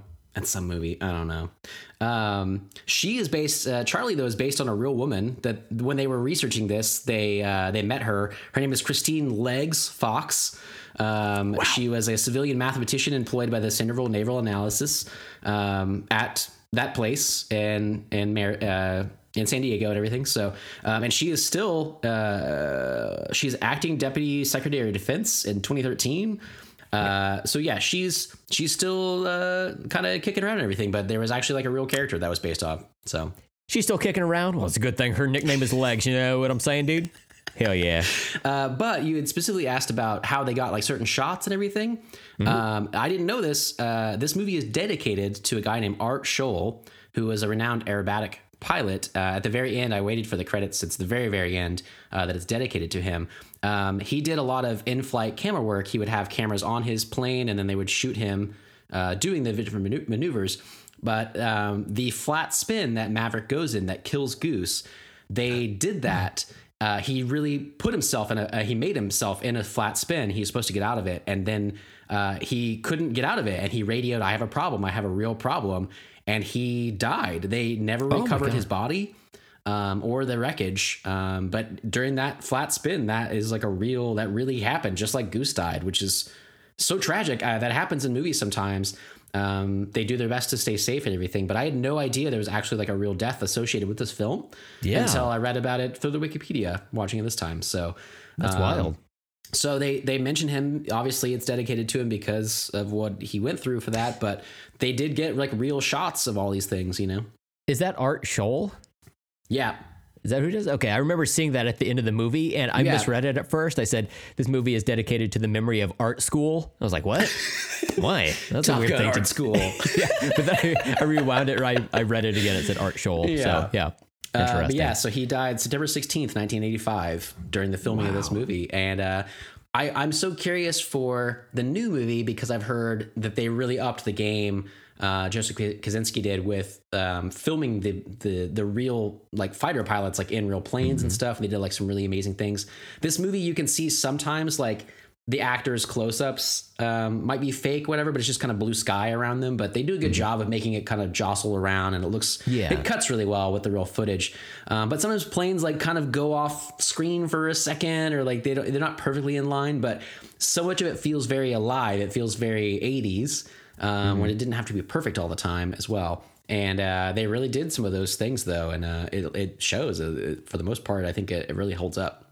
Yeah, I remember when I first rewatched this last year that I got a little bit lost in some of the like flight scenes, like when you see the exteriors of the jets and whatnot. I couldn't tell who was Maverick, who was Iceman or whatever, but I thought it held up a lot better this time, the third viewing essentially. And I didn't really have that problem. And then like when the MiGs come in, especially at the end when they're in the like fight, it was, I mean, they fly such specific tiny black planes, right, that it's easier to tell who's the American, who's this nondescript foreign nation. I know that's flying around up there, you know. They never talk about that. That was one of the military things. That opening scene was supposed to take place off of Cuba, and then instead they were just like moved it to like the Indian Ocean. But I'm always like, this is like, you know, Cold War time and stuff. And I'm like, but who are you fighting? And then they never mentioned it. It's just like, these guys are bad. They have dark goggles on. You can never see their eyes. That's right, yeah. They have a red star on their helmets. It's like, well, that kind of reminds me of Russia. It's like, well, it's not. It's really not. Which is good because can you imagine at this day and age Russia being the bad guys and like pulling off like I can never imagine skeevy that. shit? That wouldn't hold up at all. No. Oh no, wait, what happened? And continues to? Oh, okay. Cool. Yeah. Good job, guys. Let's see. Yeah, man, like Charlie. What a babe, man. Oh, like my that goodness. actress is. Oh man, she's just checking so many boxes for me.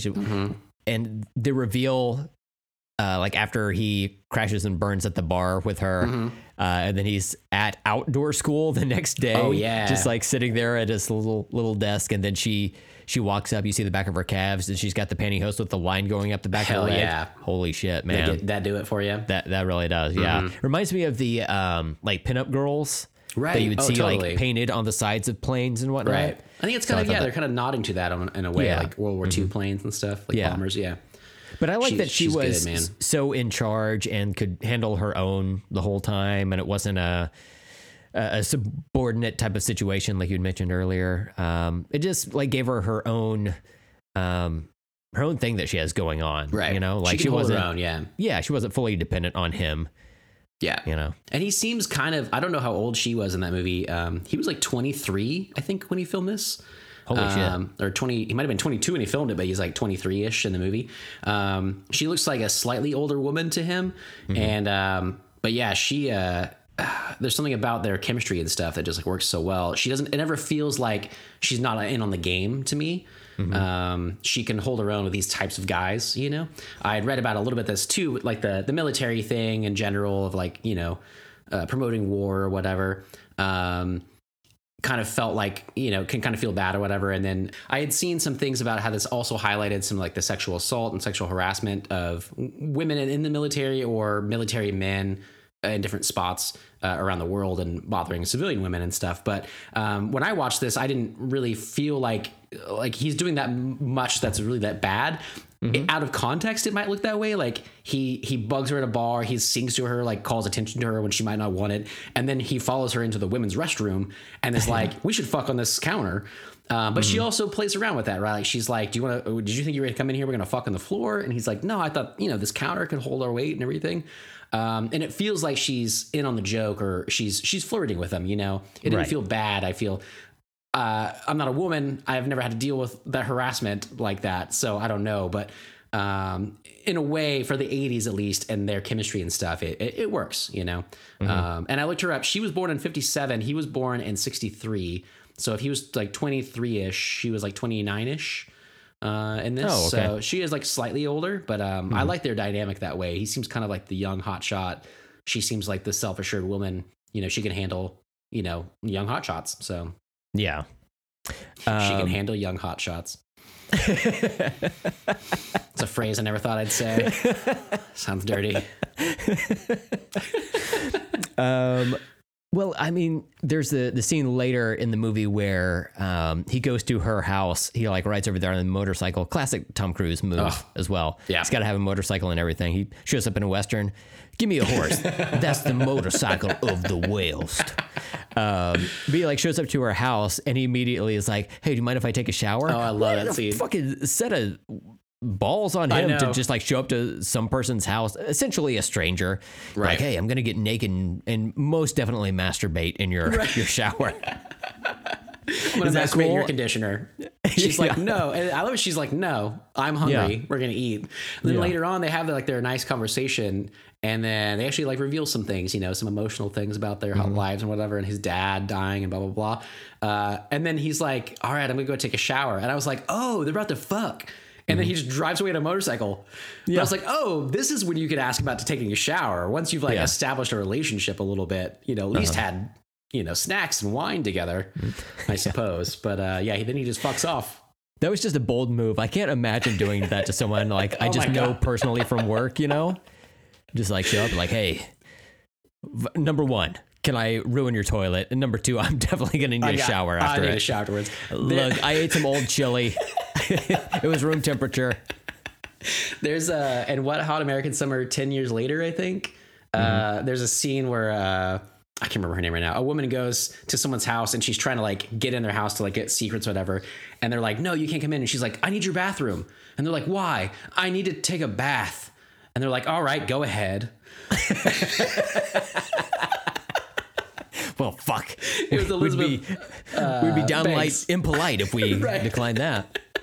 It's Elizabeth Banks. Yeah. And it's Dax Shepard. And he's like, fine, go. You can take a bath. Fucking love it. Yeah. Weird. She pulled a Tom Cruise, man. She did. She was cruising for some cruise, you know? Hey. Is it weird that his name is Tom Cruise, but he's in a movie about airplanes? I mean, he should come be on. like cruise ships, dude. Speed 2. Tom Cruise Control. Absolutely. It's right there in the title. Can we talk about Goose? Absolutely, we can. Can we talk about Duck Goose? Duck, Duck, Goose. The yeah. game? He should have ducked, and maybe he'd be alive instead Oh. of hitting that canopy. Wow. That, that was good, but it hurts. Duck, Duck, Goose. They're like cut out of the script. Goose, first off, even before his tragic death, I love him. I love Anthony Edwards. He has a good, snappy kind of comedy to him. You know, he's a good foil to Tom Cruise's like cockiness in this movie. Like he's kind of the straight guy to them, but also the funny one. I don't know, like. I just like his rapport with his wife, his kids, Tom Cruise, like his whole vibe in this movie is great. Yeah, he just feels comfortable in every scene he's in. Like he doesn't comfortable. Good even word. though there's the rivalry between Maverick and Goose, and then Iceman and What the fuck is that guy's name? I can't remember. I can't remember his co-pilot's name, but like Yeah, even though there's a we'll look it up. rivalry between them, it's still like we're gonna bust each other's balls, but we're not like intimidated to the point of like, oh, it's gonna rattle us while we're up there flying or whatever. Right. You know, Slider? Slide. His name Oh is yeah, that's Iceman right. and Slider. Iceman and Slider. Yeah. I don't like Slider. I feel like Slider is something you would do in a toilet, you know? You like show up to Charlie's house, be like, hey, can I take a slider? Can I take a slider real quick? It does sound gross. And then, like but yeah. after he gets out of the bathroom, she's like, or he's like, wow, that slider really got to me, but it's all out of my system right now. So anyway, what are we having for dinner? She's like, tiny hamburgers. He's like, God damn it. I ruined this for myself. That's what I did. He's in tidy whities in one scene too, and He you is, can yeah. see the Slider residue as well. So Residue. Yeah. that guy's not in many things. His name is No. Rick Rossovich. I don't know him from many things. I should say. A bitch. Apparently he's in the Terminator. That's interesting. But he's in a movie called Roxanne with Steve Martin, where Steve Martin has a really long nose. Yeah. Yeah, and he's like the love interest. He's like helping out whatever in that. But yeah, it's like pretty much this movie and that movie is like all I know him from. But he also holds his own. He has that scene in the volleyball scene where he just flexes his whole body. Yeah. And I've thought about it. Dicks are just not for me. I don't want to suck one. It's just not my thing. Some dudes, though, super fucking attractive. I can definitely admit that. I told Amanda the other day, I was like, I don't know if it's I want to be them or I want to be with them. But that whole volleyball scene works for me, man. And he's got it going on there. Yeah. There's at the end of the movie where it has all of the credits or whatever, it has like footage of the actors who played what is like Anthony Edwards as Goose, and then it goes through like all these different headshots. It's usually them like sitting in a chair or the pilot seat or something like that with their helmets off. Right. But when it gets to Rick Rossovich, it's him like flexing Isn't that scene? during the volleyball scene. Yeah, it's like wow, yeah, It's the I guess best if you, one. if you have it, go for Yeah. it. But yeah, the volleyball scene is Yeah. so funny because Anthony Edwards, he's got like a shirt with like the sleeves torn off of it. You know, it's like a t-shirt with the sleeves torn off. But otherwise he's in shorts. And then like some of the other actors are in shorts, bare chested or whatever. Tom Cruise, bare chested, but full length denim jeans. What the fuck is that about? That's so I don't hot. know. And then And, he like- just puts his shirt back on afterwards and then goes to her house. That's why he needs a shower. It's Yeah. just sounds sticky. And like Tom Cruise, you know, we've all heard that he's like a shorter fella. He's probably just like, you know, our size. You know, we're Maybe. we're shorter fellas, but like Right. I wonder if those are like men's capris and he like puts them on and they're just like full length jeans, you know? I was hoping that he's on apple boxes the entire movie, and in that volleyball scene, they're just strapped to his feet, and he's just clunkily moving along in the sand to maintain a height. You know? Yeah. I'm very curious. How tall are you, Brent? 5'8", I think. Are you really? I may have You're a shrunk down little to shorter than me? 5'7". I'm Probably. 5'10" on a good day. Tom Cruise is 5'7" though, so you're right. Oh my God, we could be buddies. We change clothes, you know. I like the fact that you're similar heights. You're like, oh, we could be buddies. Yeah, finally. I'm only allowed people my same height. Tom, I have this LTAS shirt you can have. I was just testing it thing that I don't buy my own merchandise. Of course, I would never, but we got to make these sell some way. Let's see what else. That's most of my notes. So yeah. That's okay. Yeah, pretty much. Kind of reiterating what you were saying, Anthony Edwards, Meg Ryan, they're both very fun in this movie. Mm-hmm. I haven't seen Maverick, but I don't know if there's like a callback to Anthony Edwards as Goose. I wondered because Meg Ryan or Tom Cruise gets up to go sing with the kid, and I was like, are one of those kids like Miles Teller? Is it like Goose's kid? I don't know. Mm-hmm. I don't know of any connections like that. I've tried to stay away from a lot of spoilers from it, and I was even afraid to look people up on it that it was going to spoil some things when I looked up this movie. But yeah, I'm curious to see what kind of connections to the past they'll bring up, since he's a teacher at that school, So yeah, I do like that part of the ending of the movie where he's not going to go off to be like this great fighter jet pilot or whatever. Right. He wants to be an instructor. There's something about that being the lesson he takes away from it that is really enjoyable. It's like, and I didn't remember that. Did you remember that? Only because I watched the movie like a year ago. That's the only reason. I thought the new movie was going to be like, oh, he came back to the school years later after being a successful pilot for a long time. I didn't realize like, oh, they literally set this up right away. I didn't realize that's how this movie ended. He's going to be an instructor there. I was like, oh, well then he's just been stuck around there. Like, that's cool. Yeah. Interesting. Yeah. I also was trying. I was just gonna say he kept his sunglasses the whole time. Oh well, he has the same ones. Yeah. The aviators look good too. It's fucking sexy, man. Oh my God. Something about it. They're incredible. It's like a style that never goes out of style, right? Yeah. I was gonna say that I'm curious. I'm obsessed sometimes with ages of different people in movies or their characters in movies, and then like especially if there's like a long sequel after the fact, because Tom Cruise is famously stayed young looking for all these time. Maybe Scientology has some good points to it.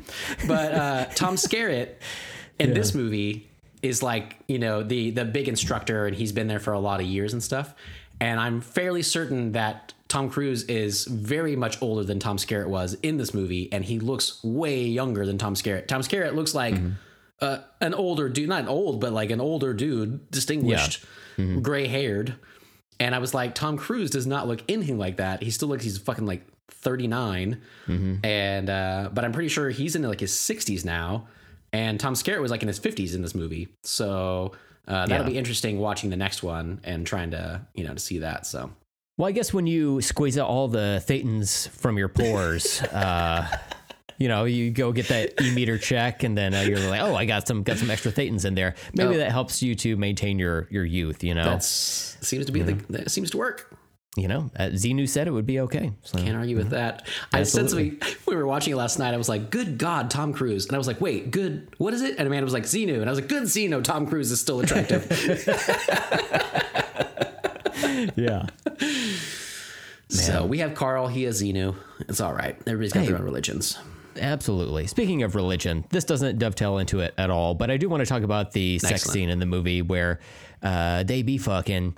It is a very tonguey sex scene. Too much tongue, man. It's uncomfortable because like when you watch a sex scene in a movie, maybe it's just me, but when I watch a sex scene in the movie, my brain immediately goes to, oh, I wonder how the actors felt during this. Right. Because you've got like a whole crew of people around you, Sometimes they close off the set to just like specific people to be there. But in a case like this, did he like pre-plan the tongue? I feel like that would be a conversation you would have to have ahead of time, like...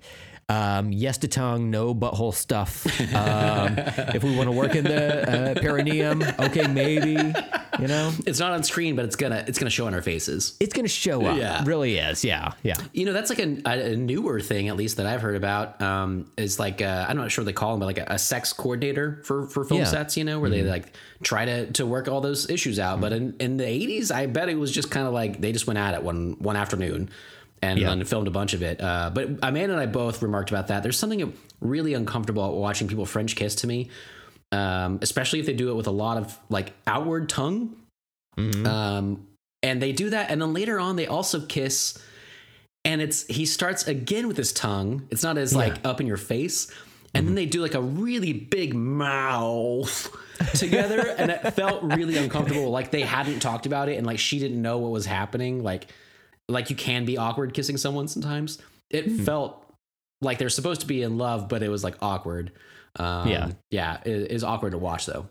It's like at the end of the movie where Charlie comes in, like she cues up, You've Lost That Loving Feeling on the jukebox, and then he walks into the other room and leans on it. She comes around the corner and they lock eyes. I wanted there to be a shot of him just like opening his mouth up and his tongue just sticking directly out, and they're like walking like 18 steps directly to her, you know? Speaking of, I also was a big fan, young fan of Hot Shots and Hot Shots Part 2. Which were skewering these movies with Charlie Sheen. Do you remember those movies coming up? Yeah. I realized watching this one, because that seems like, I mentioned that because that seems like a scene that would be in Hot Shots. And I wonder, I haven't seen either of those in forever. I'm not really into that type of parody humor that much, like Scary Movie to Scream. I'm never into those. That type of thing can kind of work sometimes. Charlie Sheen also is kind of a douchebag, and so I don't really watch a ton of stuff with him anymore. Why? What happened? But I wonder if some of I wonder if my brain has kind of melded those two together in some way, and I'm remembering some things from each movie. But yeah, I'm curious to maybe tackle those again soon. We'll see. Yeah, I don't know if I'll have time. There's something about like spoof movies where you're like, is it worth going back to watch those? Like, I cannot imagine that like the humor holds up. I feel like they're going to deviate to some like problematic territory more often than not, you know? So it's like, maybe we just leave that where it is. Liked it more maybe than older me would anyway. And then on top of that, you have some humor that didn't age well. Yeah. That's intriguing, but maybe I'll watch a trailer. That's what trailers are good for, man. Oh my God. There you go. Yeah. You get best of both worlds.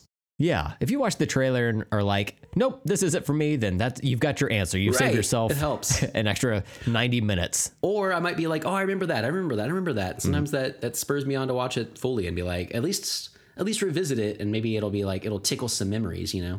Yeah. So. Is it streaming anywhere? Nope. Okay, never mind. Yeah, that also helps. That's a big nope a lot. What did you think? I know we kind of briefly touched on this, but the Goose's death. How do you feel about that? It takes place like over halfway through the movie, right? But what do you think? Definitely tragic. I think the way it's filmed as well is very sad. I also, again, it's one of those things I forgot how this movie really plays out. I didn't realize it was like a training session. I didn't realize it wasn't like a real combat. It seems almost more tragic that he just died for no reason. You know? And then the way I do like how this movie kind of touches on, it's not really great fully about like exploring like PTSD or anything.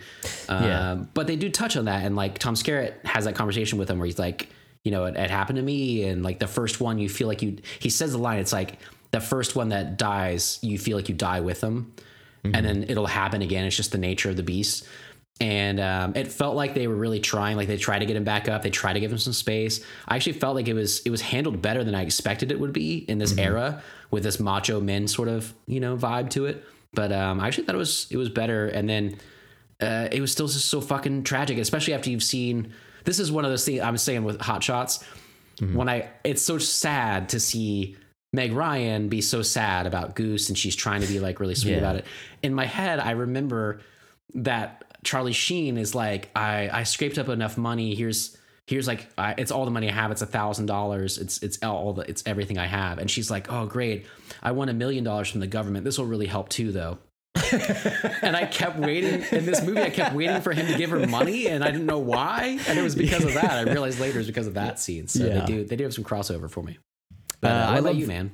I love the relationship between Maverick and Goose. They just feel like old friends. I don't know when they met, but it just seems like they are so in sync with each other that nothing can go wrong when they're together. The bar scene at the beginning, he just said, it looks like she's lost that loving feeling. And like Goose immediately knew what that meant. And he knew to be his wingman and back him up and everything.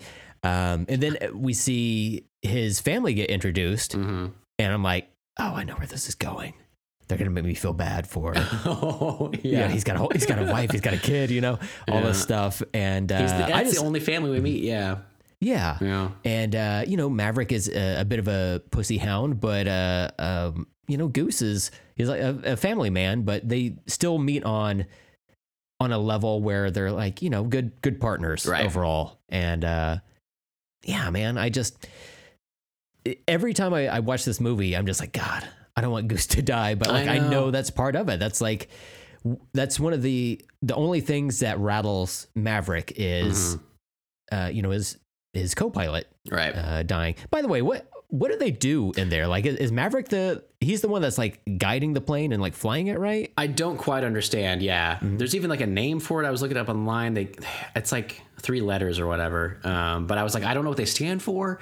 There's a lot of jargon in this movie. I think you're supposed to just like brush past or whatever. It's called RIO, R-I-O, a radar intercept officer. So I think he's kind of like the guy who's helping him figure out where they are and where people are around them. It's just to have like another buddy there, I guess. I always thought it was kind of more like one guy was flying and one guy was shooting, but it's definitely like Tom Cruise is the one shooting too. So yeah, it's like he's just the guy like helping him in the back, I guess. That was my thought as well. It's like whoever's up front does the flying, directs the plane, and then the person behind them has the availability to like lock the guns on whomever. That's what I thought, and do that, But no, I guess that's not the case, or at least it wasn't for this movie. Yeah, I'm trying to look it up. There's like everything with the military on Wikipedia is like they're the longest articles and it's full of jargon. And I'm just like, what? Who now? But yeah, it's like it's just all black redacted bars, Yeah, I did have to look up too. They have that thing about it's like the hard line or the whatever that like they break the line. A major rule of engagement. They go below 10,000 feet, and they call it something like the hard line or something like that. And I was like, what does that mean though? Like, why can't he go below a certain thing? And essentially, it's like it's usually at 5,000 feet, but it's like if you had a problem, that's like the minimum you could eject to be safe. And then for training purposes, they might say it's at a higher level and it simulates the ground. So essentially when he hit that, he died. That's like in their training, he dies, he hits the ground. So you're not supposed to go above that level. But they were like, this movie's not really that accurate anyway. It's more, for us normies, civvies here, who don't understand really what it's like to be up in the air. And it looks good and it works, but it's not really realistic. So, which I don't expect it to be, but that's another one I'm curious from what I've heard about the new one and the way they filmed things. They try to make it a little more realistic, and I'm curious how that's going to play out as well. So I'm just really looking forward to that new one, basically at this point. Same. This one popped me up. I've got one final note here, which is regarding the commander in the tower. Like they run that one mission, and then afterward, Maverick radios in and says, "Hey, permission to buzz the tower." And the commander is like, "No, don't do that shit, bitch." And over. And and then Maverick does it anyway, and the commander like spills coffee all over himself, and then he ends up chewing out both Maverick and Goose because of that. And it's like, "You buzzed my tower," and then he like walks out of his own office, and a guy is like walking through there with a tray of coffees, and the commander runs into him, gets coffee all over himself. So it happens twice. But Steven, rule of 3 in comedies, right? So at the very end of the movie, you're right, Maverick radios in again, permission to buzz the tower. Nah, bitch, over. And then the guy gets handed off screen, but you see like the cameraman's forearm reach into the panel and fucking hand him open cup of coffee. And then sure enough, tower gets buzzed and he spills coffee on himself again. It's like, honestly, that's on the commander. Right. Fool me once, shame on me. He should have a lid. Fool me twice. You can't fool me again. I also feel like they did some reshoots in this movie, which we know about, like in the scene in the elevator when Charlie's wearing a hat it's because she had already started filming a new movie and she had brown hair, and so they had to put her hair in a hat. Interesting. But I hope that I hope they did two, that first and that last flyby scene, and they're like, no, we need another one in the middle to make this last one really the rule of three. We need to make it worth it. Let's insert a scene where he's just walking and hits a guy with a tray full of coffee. You know, I hope there's like a reshoot.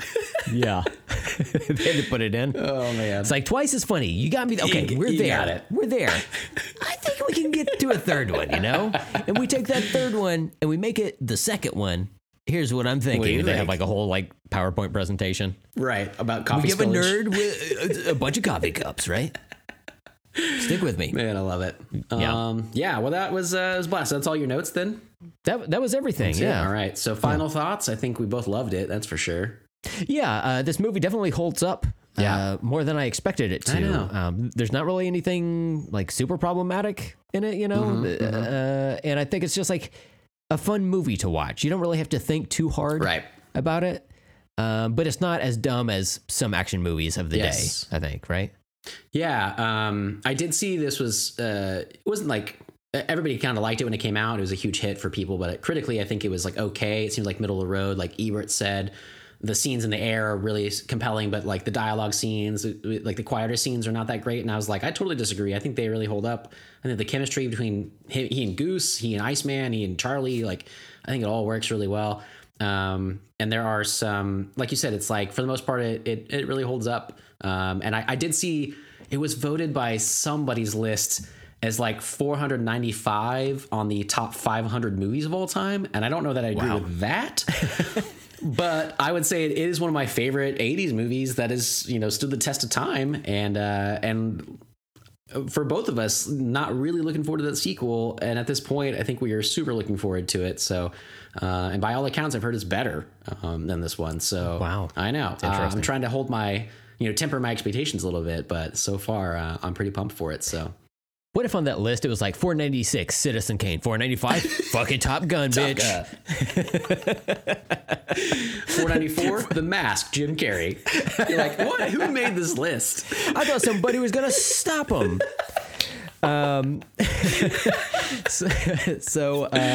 Next week we're going to be talking about Top Gun Maverick. Right on. So check that out. That's streaming on Paramount Plus here in the States. Who knows where outside of the US? Honestly, we can't control that. Yeah, use the Just Watch app. Hopefully it's available in your territory. Look that shit up. It's good. Right. Very absolutely. helpful. Yeah, it does help. And as usual, you can rate and review us in your favorite podcast apps. All the info to contact us is in the show notes. And tell your friends. I was like, I don't have it written down anymore. I really got lost. I've been pretty good about it lately. Tell your friends so more people can find us. And it seems like we've gotten some more listeners, which welcome to the show. And hope you stick around for the outtakes. And that'll be the last episode for you. Yes. Welcome to the new listeners. Goodbye to the old ones. Cash in, cash out. That's right. We're changing the whole format. Absolutely. From here on out, it's just fucking guns and ammo discussion. Totally our bag. Yeah. Put on your camo. We're going blammo. Oh, new tagline. And by the way, quick applause to Hollywood Cinema for not immediately putting out a sequel to Top Gun back in the day called Bottom Gun. That's about submarines. It seems like that. No, but wait. I love that because Tony Scott ended up directing Crimson Tide. Oh, really? 9 years later. And wow. I wish, and Crimson Tide, okay title, but Bottom Gun? Damn. Yeah. Damn. Top Gun, Bottom Gun. And then like Middle Gun would be like a Lord of the Rings-esque. Mid-size sedan gun. Yeah. Oh, yeah. There you go. Man, that's so funny. And actually, I'm not a huge Tony Scott fan, by the way. I don't know if you are, but here and there, I like some movies. He did Days of Thunder with Tom Cruise in 1990. I like that one. Crimson Tide's a pretty rad movie. True Romance, pretty good. Enemy in the State.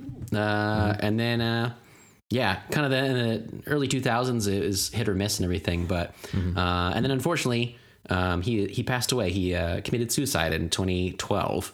Holy shit. Yeah, I don't know if you knew that. Ridley Scott, his brother, also amazing director. Did Alien and Blade Runner and shit. But I was reading about that. I kind of had to with reading about Top Gun. It led me to Tony Scott. I didn't really remember much about it, but pretty sad. It seemed like he had cancer and kind of decided to end it there, I guess. But he put out a lot of good stuff for a long time. So thank you, Mr. Tony Scott, for putting this movie out and helping us enjoy it. Yeah, absolutely. What a fucking great movie. Yeah. So, downer note. Sorry at the end. I just remembered that, threw it out there. But and I already said all the other things, so I have nothing else to say. But don't worry, we talk about buttholes in the outtakes. So we'll get to it. So yeah, we recover. Yeah, we recover. You'll be fine. But yeah, come back next week. We'll return for Top Gun Maverick, which we're really looking forward to. Mm-hmm. And as usual, Brent, it was a blast talking to you today, man. Oh, absolutely. I had a blast talking to you about this movie. Looking forward to the next one very much. Excellent. All right. Until next time, I'm Steven. I'm Brent. And let's talk later. Take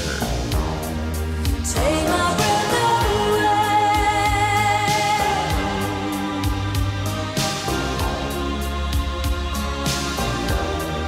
Take my breath away. If this movie was bad, do you think the headline for the movie review would be like, Top Gun is a flop, hun? Yeah. Okay, yeah. That's what I thought. Okay, cool. I just want to make sure. 1, 2, 3, record. Oh, yeah, there it goes, baby. It's recording, dude. Oh, man, I'm so glad to talk to you today, Hal. Oh, my God, dude. Can't even wait. Listen. I can't wait to talk to you. You know what I love about you? What's it? Is that if you look at you full on, your nipples are so large, it looks like you're just looking at straight on at a Jeep. That's true. That's and true. Your abs are just lines straight down. Absolutely. There you go. And sometimes I like to just carve a little slits in between to be the grill, you know? Oh, you know, yeah, rappers are talking about having grills. I'm like, unless you've taken a fork to your chest, dude, you don't even know. It's your grill gills. It's how you can swim underwater. Thank you. I've been saying it for years. You've been saying it to me for years, and I just wanted everybody to know about it. Well, I think that half the problem is I'd be saying it underwater, and people are like, dude, I can't even understand what you're saying. And I'm like, I can't even understand what you're saying. It's weird. Of course, you're really talented at speaking underwater voice. Did not even know I could do that. It was really good. I can totally understand what you're saying. I'm sorry. Hey, you know what I heard the other day? What's I don't know that? if this is true. It's probably Sheep. not because I heard it on the internet. Kinda. Yeah. I saw the voice for Donald Duck started by a guy trying to do a voice for a goat in a cartoon. Wow. And then Disney heard it and said, no, that's like a duck. And I was like, I listened back to it and I was like, how the fuck is this a goat? This is clearly a duck. Obviously, yeah. Obviously a duck. So weird. He was doing it with he talked about, I can kind of do like, Wow, that's pretty good, yeah. I can't make any words with it though. It just sounds like an angry, I can do the angry Donald. You know, and then he says it's like you're expelling air out the side of your mouth, like by your teeth. I can feel it. I've never known how to describe that, but he said it, and he was like, "Yeah, you know, like a goat." And I was like, "Again, no, goats don't talk. Ducks do. We all know this. Goats eat tin cans." And then, Goats eat tin cans? Yeah, that's always a thing. Like in cartoons, goats will eat tin cans. Like, Oh, I thought you said goatsy. Goatsy. Yeah, he eats tin cans with his black hole asshole. Yeah. Black hole asshole. A lot of people don't know this, but Goatsy had a very famous cameo in the movie Interstellar at the very end. really? Spoilers, but yeah, that's Goatsy. That's Goatsy's work, you know? Wow.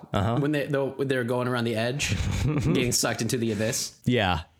and there's a blinding flash of light Yeah. as you get across the threshold. Wow. There are two famous pop songs, one by Lady Gaga, one by The Weeknd. Lady Gaga has I'm on the Edge of Glory. That song is about that. And then also Blinding Lights by The Weeknd is it's about Goatsy's butthole in Interstellar. Do you think that a lot of other podcasts talk about Goatsy as much as we talk about Goatsy? I don't think other podcasts are as brave and daring as we are to almost consistently ruin people's breakfast by discussing Goatsy on the podcast. I think I'm obsessed with it because I think we've mentioned this before. There's a photo that went around years ago, an early internet photo of it's supposed to be God's hands opening the clouds, and there's like light coming through. Have you seen this? No. And it's like it's just like the clouds, but it's like God opening up this portal, and people are like, no, it's a photoshopped thing of Goatee's butthole in the clouds. But it went around Christian circles, like whenever I was a Christian. Hey, and Christian circles, yeah. it went around as like it's God, and then I found out so many years later that it was a giant stretched asshole, and it was just one of that's those great. moments where I was like, yeah, this is why I'm an atheist. Yeah. It was so encompassing of my trajectory, my journey, you know. Well, that's like the painting of the Sistine Chapel where God is reaching his finger out to touch, I guess, Adam's finger or whatever. Really, he's just like, no, turn around, I'm gonna touch your butthole. He was just Yeah. he had just licked it. Yeah. It was either the ear or the butthole, but I it was think- definitely I think that's supposed to be an illustration of God forgetting to install one. And so Adam is like reaching out as well. And he's That like, makes no, sense. I need you to turn around. I need you, Yeah. pointing at him. Oh. I need you to turn around because I need Right. to shove my finger up where I need to make a butthole, essentially. because he was like a cone head. He just had like no. He had to do like a slit first, Yeah. and then the hole. in the He had those middle. two knobs on top Right. of his ass cheeks. Exactly. He's Yeah. like, get rid of those. That Yeah. was a first gen. Yeah. We're on second gen now. Yeah. We need to do This is- V2. This is the photo I was mentioning, Brent. Oh, wow. Have Wow. you ever seen that before? I've never seen it. I kind of regret seeing it right now, but Goatee obviously cloud. we need to put that on our social media. So if you could send that to me. Yeah, I certainly will. It's beautiful. It doesn't look. That's the thing. When it's more. It's not a dark hole. It's a light hole. It's like God is opening the clouds to show sunshine, much like Goatee was trying to show the sunshine in us all. You know, I think Exactly. was his Yeah. goal. Yeah. But yeah, I didn't know at the time that was what it was, and so I was like, yeah, this is proof of God right there. That's it. 100%. Because it's a pretty fuzzy photo, so Yeah. you can't. I couldn't tell it's like photoshopped. I don't know if it's. I don't know. I don't know what it would look like before. It looks fairly real in the sense that clouds look like a lot of things because our brains, want to see patterns and things. Sure. Yeah. So I was like, I totally bought that it could be real. Not that it necessarily had to be God, but I certainly didn't see a butthole Yeah. at the time. But I do now. Obviously. Like, how can you not? And That's it's all I see. beautiful. Yeah. It's beautiful. What a thing to go to a psychiatrist for. It's like, doctor, everywhere I look, I see buttholes. I'm sure that affects somebody though. Yeah. Yeah. That's sad. You know how people have that Butthole phobia mania. of seeing, it's like porous surfaces or something like that, like a honeycomb or whatever. Like it's a real thing. I can't remember Okay. the name of it, but it's people don't like it, or sponges. Anything that's porous like that, people are skeeved out by it. So I was imagining that on a different level. Some might say a stupid one, where it's just like they look like little buttholes to me. Little winking Every sponge buttholes. is just full of buttholes. Spongy butthole? Spongy Is butthole. is that a sync word we could use? Oh, who lives in a pineapple under the sea? Spongy butthole. Man, now I'm picturing, like when you have like a sponge full of soap and you wring it out and it comes out of every hole. Yeah. I see it way differently now. Maybe it's right. one of those things where people can't see the differences in certain things. Like you've said before, that you can't really tell a difference between the word crown and crayon. Like they both essentially sound the same to you. The same to me. Right. So what if it was the case where someone couldn't tell the difference between like a sponge and a butthole? And That sounds dangerous. I mean, they're like, every time I need to clean my sink, I have to go to the sex toy store, buy a new sponge. It's like, well, I think that's, Ooh. yeah, A sex sponge. sex sponge, yeah. I bet that exists too. Let's look that up. Sex sponge. In terms of cleaning or oh yeah, I have heard of this. This is a new company, Dripstick. You heard of that? What, Dripstick? Wow. What a great name for a sex toy company. Have you heard of Dripstick yet? No. This is I go on I'm on Reddit a lot. I go on the Sexit boards, the sex subreddit on there, and this has come up before. This is for Sometimes I can't believe the stuff we put out here. Yeah. A Dripstick is a real product. It is essentially like a tampon that you put in to soak up the cum in your vagina. You know, because Oh like my it God. leaks out for like a long time. In my vagina? I don't know. Hey, A butthole too. I guess it I'm could go either tired of the way. government trying to get up in my vagina. Stay out of there. It's a post-sex cleanup sponge, as they list it right here. Oh. And it's a real thing. This is on awkwardessentials.com. That's a good website. But yeah, it's a real thing. It's supposed to be. There's stories all on like Reddit and stuff where people are like, so I had sex with my husband. We don't use condoms, you know, very whatever. And then I went to Lowe's, and then I feel it coming down my leg. Oh my God. Oh Which, God. yeah, sounds extremely gross. But so people are like, oh, there's this thing. It's definitely a real product. Wow. It's like Yeah. it looks like if you were to take the cap off of a mascara bottle or whatever, it would have that Right. brush dipping down. That's what it looks like. It does, So what do you do? yeah. Is it like a one-time use thing? It's essentially. Oh, here we. Dude, The listeners I just don't- heard you see I don't know something how. wild. I don't know how to download a GIF from a website that's not like, you know, Giphy or whatever. This is the GIF to show how to use this. Oh. Wow. That is a Twinkie Okay. that they put extra cream in and then shove this thing inside. Wow. Okay.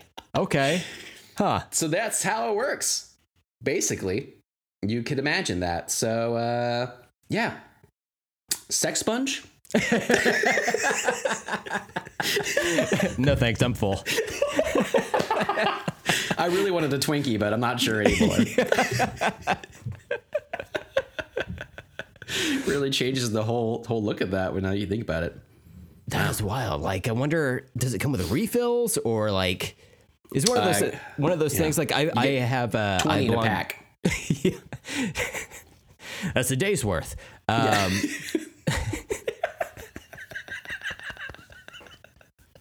Like I subscribe to Dollar Shave Club, you know, and they've got the shaving handles and you clip a razor onto them, you shave and then you like toss away the head because it's disposable. Is it the same thing where you like shove it up your coos and then like pull it out and then like The click a stick button? is- They have those like for cleaning toilets. You know, you have like a reusable or like reusable stick, but the sponge is like clickable like that. Yeah. So maybe this is the same thing. Yeah. That seems sanitary, right? Dishwasher Yeah. safe. Isn't that what they say about the fleshlight? You could like throw it in the dishwasher or I whatever. think, yeah, a lot of sex toys actually. I think are dishwasher safe. You know, that's a good way to clean them. I remember back in the day when I was little, I had a baseball cap I would wear, and then it would get dirty, and my mom would say, "Well, let's throw it in the dishwasher." And she had this little like plastic thing that she like. It was like molded to a baseball cap, a hat, so it would lose right. its shape. And she would put it in there. And even as a child, I was like, "This doesn't seem right to me. This seems weird." So I can only imagine like throwing like a cum infused. Like packaging inside a dishwasher like that, you know? Yeah. That'd be Well, I weird. imagine too, because it's just like the stick. So I'm like, I guess it goes with the silverware, you know? I guess so, yeah. Because it's staying straight up that way, which is nice. Yeah. I didn't like that either. I had a friend who had one of those hat things. I didn't understand the dishwasher. Like, why that? Why can't I just throw that in the washer then? Yeah. You know, with other things that are, you know, of the same ilk. But yeah, I'm with you. It seems kind of weird. It's like, especially with a hat, my hats get disgusting, especially if I need to wash it. It has gotten so sweaty and dirty and gross. My plates have just had food on them. They're probably like disgusted by me, you know? I would be. Do you think if you threw one of those sex sponges in with the cutlery and then you let it cycle through, you took it out, do you think you could pull a knife out of there and be like, oh, this knife is pre-buttered? Do you think from all the jism that spread? I just feel like if something is like infused with it, you know, it's going to get that all over everything. You throw away the infused part, though, the spongy part. I don't know, You Steven. keep the stick. That seems wasteful to me, you know? You don't like to waste things. You're like, I don't can like at to least waste get 3 things. uses out of that. Yeah, absolutely. That's how I feel about toilet paper, Kleenexes, all of that stuff, you know? Yeah, Hey man, it's Yeah. 2-ply. You got 2 uses out of it, you know? that's true. Yeah. I suppose. But, Sometimes I like to go in the backyard and clip my used toilet paper onto the clothesline, you know? Oh, you let it air out? Yeah. I mean, it's my neighbor's clothesline, but, you know, it's there. I Right. assume it's for communal use. Exactly. It's so disheartening to me that they make me hop the fence every time, but it's like, well, it's got to be done. It's weird because they call it a privacy fence, but clearly that is meant for community use. So I don't know why they do that, but they give you those nice ladder steps up the fence, which is nice. Yeah. Yeah. It's only on my side, but. And also, if they Right. want privacy, how come they let me crawl up on my house and use binoculars to peer into their backyard and then like their windows Exactly. and stuff? I was like, If they didn't want that, yeah, you guys are fucking weird. These neighbors, you know? I know, right? Can't live with them. Can't live across from them without them freaking out over all of your skeevy shit that you've tried to pull off. It's disheartening, really. You're a good neighbor. That's State that's Farm the is truth. there, you know? That's what I Yeah. say. All right, so sync with Sex Sponge. Let's do it. Let's do it. Whew. Wow, we got there. We got there. You know, like before we Oh. started recording, we were like, do we have anything for the outtakes? No, we'll just BS our way Let's through wing it. it. This is where it gets to, you know? This is the problem Yeah. It's gonna when get we get together. it's gonna get cummy, you know? Yeah, that's just. Hey, when you and I get together, that's how the world right. works. Things get coming. Check the forecast this morning. Looks like it's gonna get cummy today. Grab an umbrella. Storms are brewing in the loins. All right. So we'll sync with Sex Sponge on 3. 1, 2, 3. Sex Sponge. Oh wow, yours is really gross. That really. Once people see what this thing looks like, that'll be the voice for it for sure. Yeah. 100%. 100. I'm still going back to you, just being like my vagina. Record. Okay. Here we go. And let's resync with Sex Sponge, was it? Yeah, I believe so. Wow, we haven't had a resync in a while. I believe the sync word was Sex Sponge. Are you gonna do it dirty again? I think I did like a very sad, like pathetic okay. type of Oh, okay. thing earlier. So I thought it was but soft yeah, I can. and sexy, but okay. Oh, okay. Well, hey, Steven, Soft and sexy. if that sex impresses sponge. you, hey. All right, so let's resync with Sex Sponge on 3. 1, 2, 3. Sex sponge. Oh, wunderbar. Okay.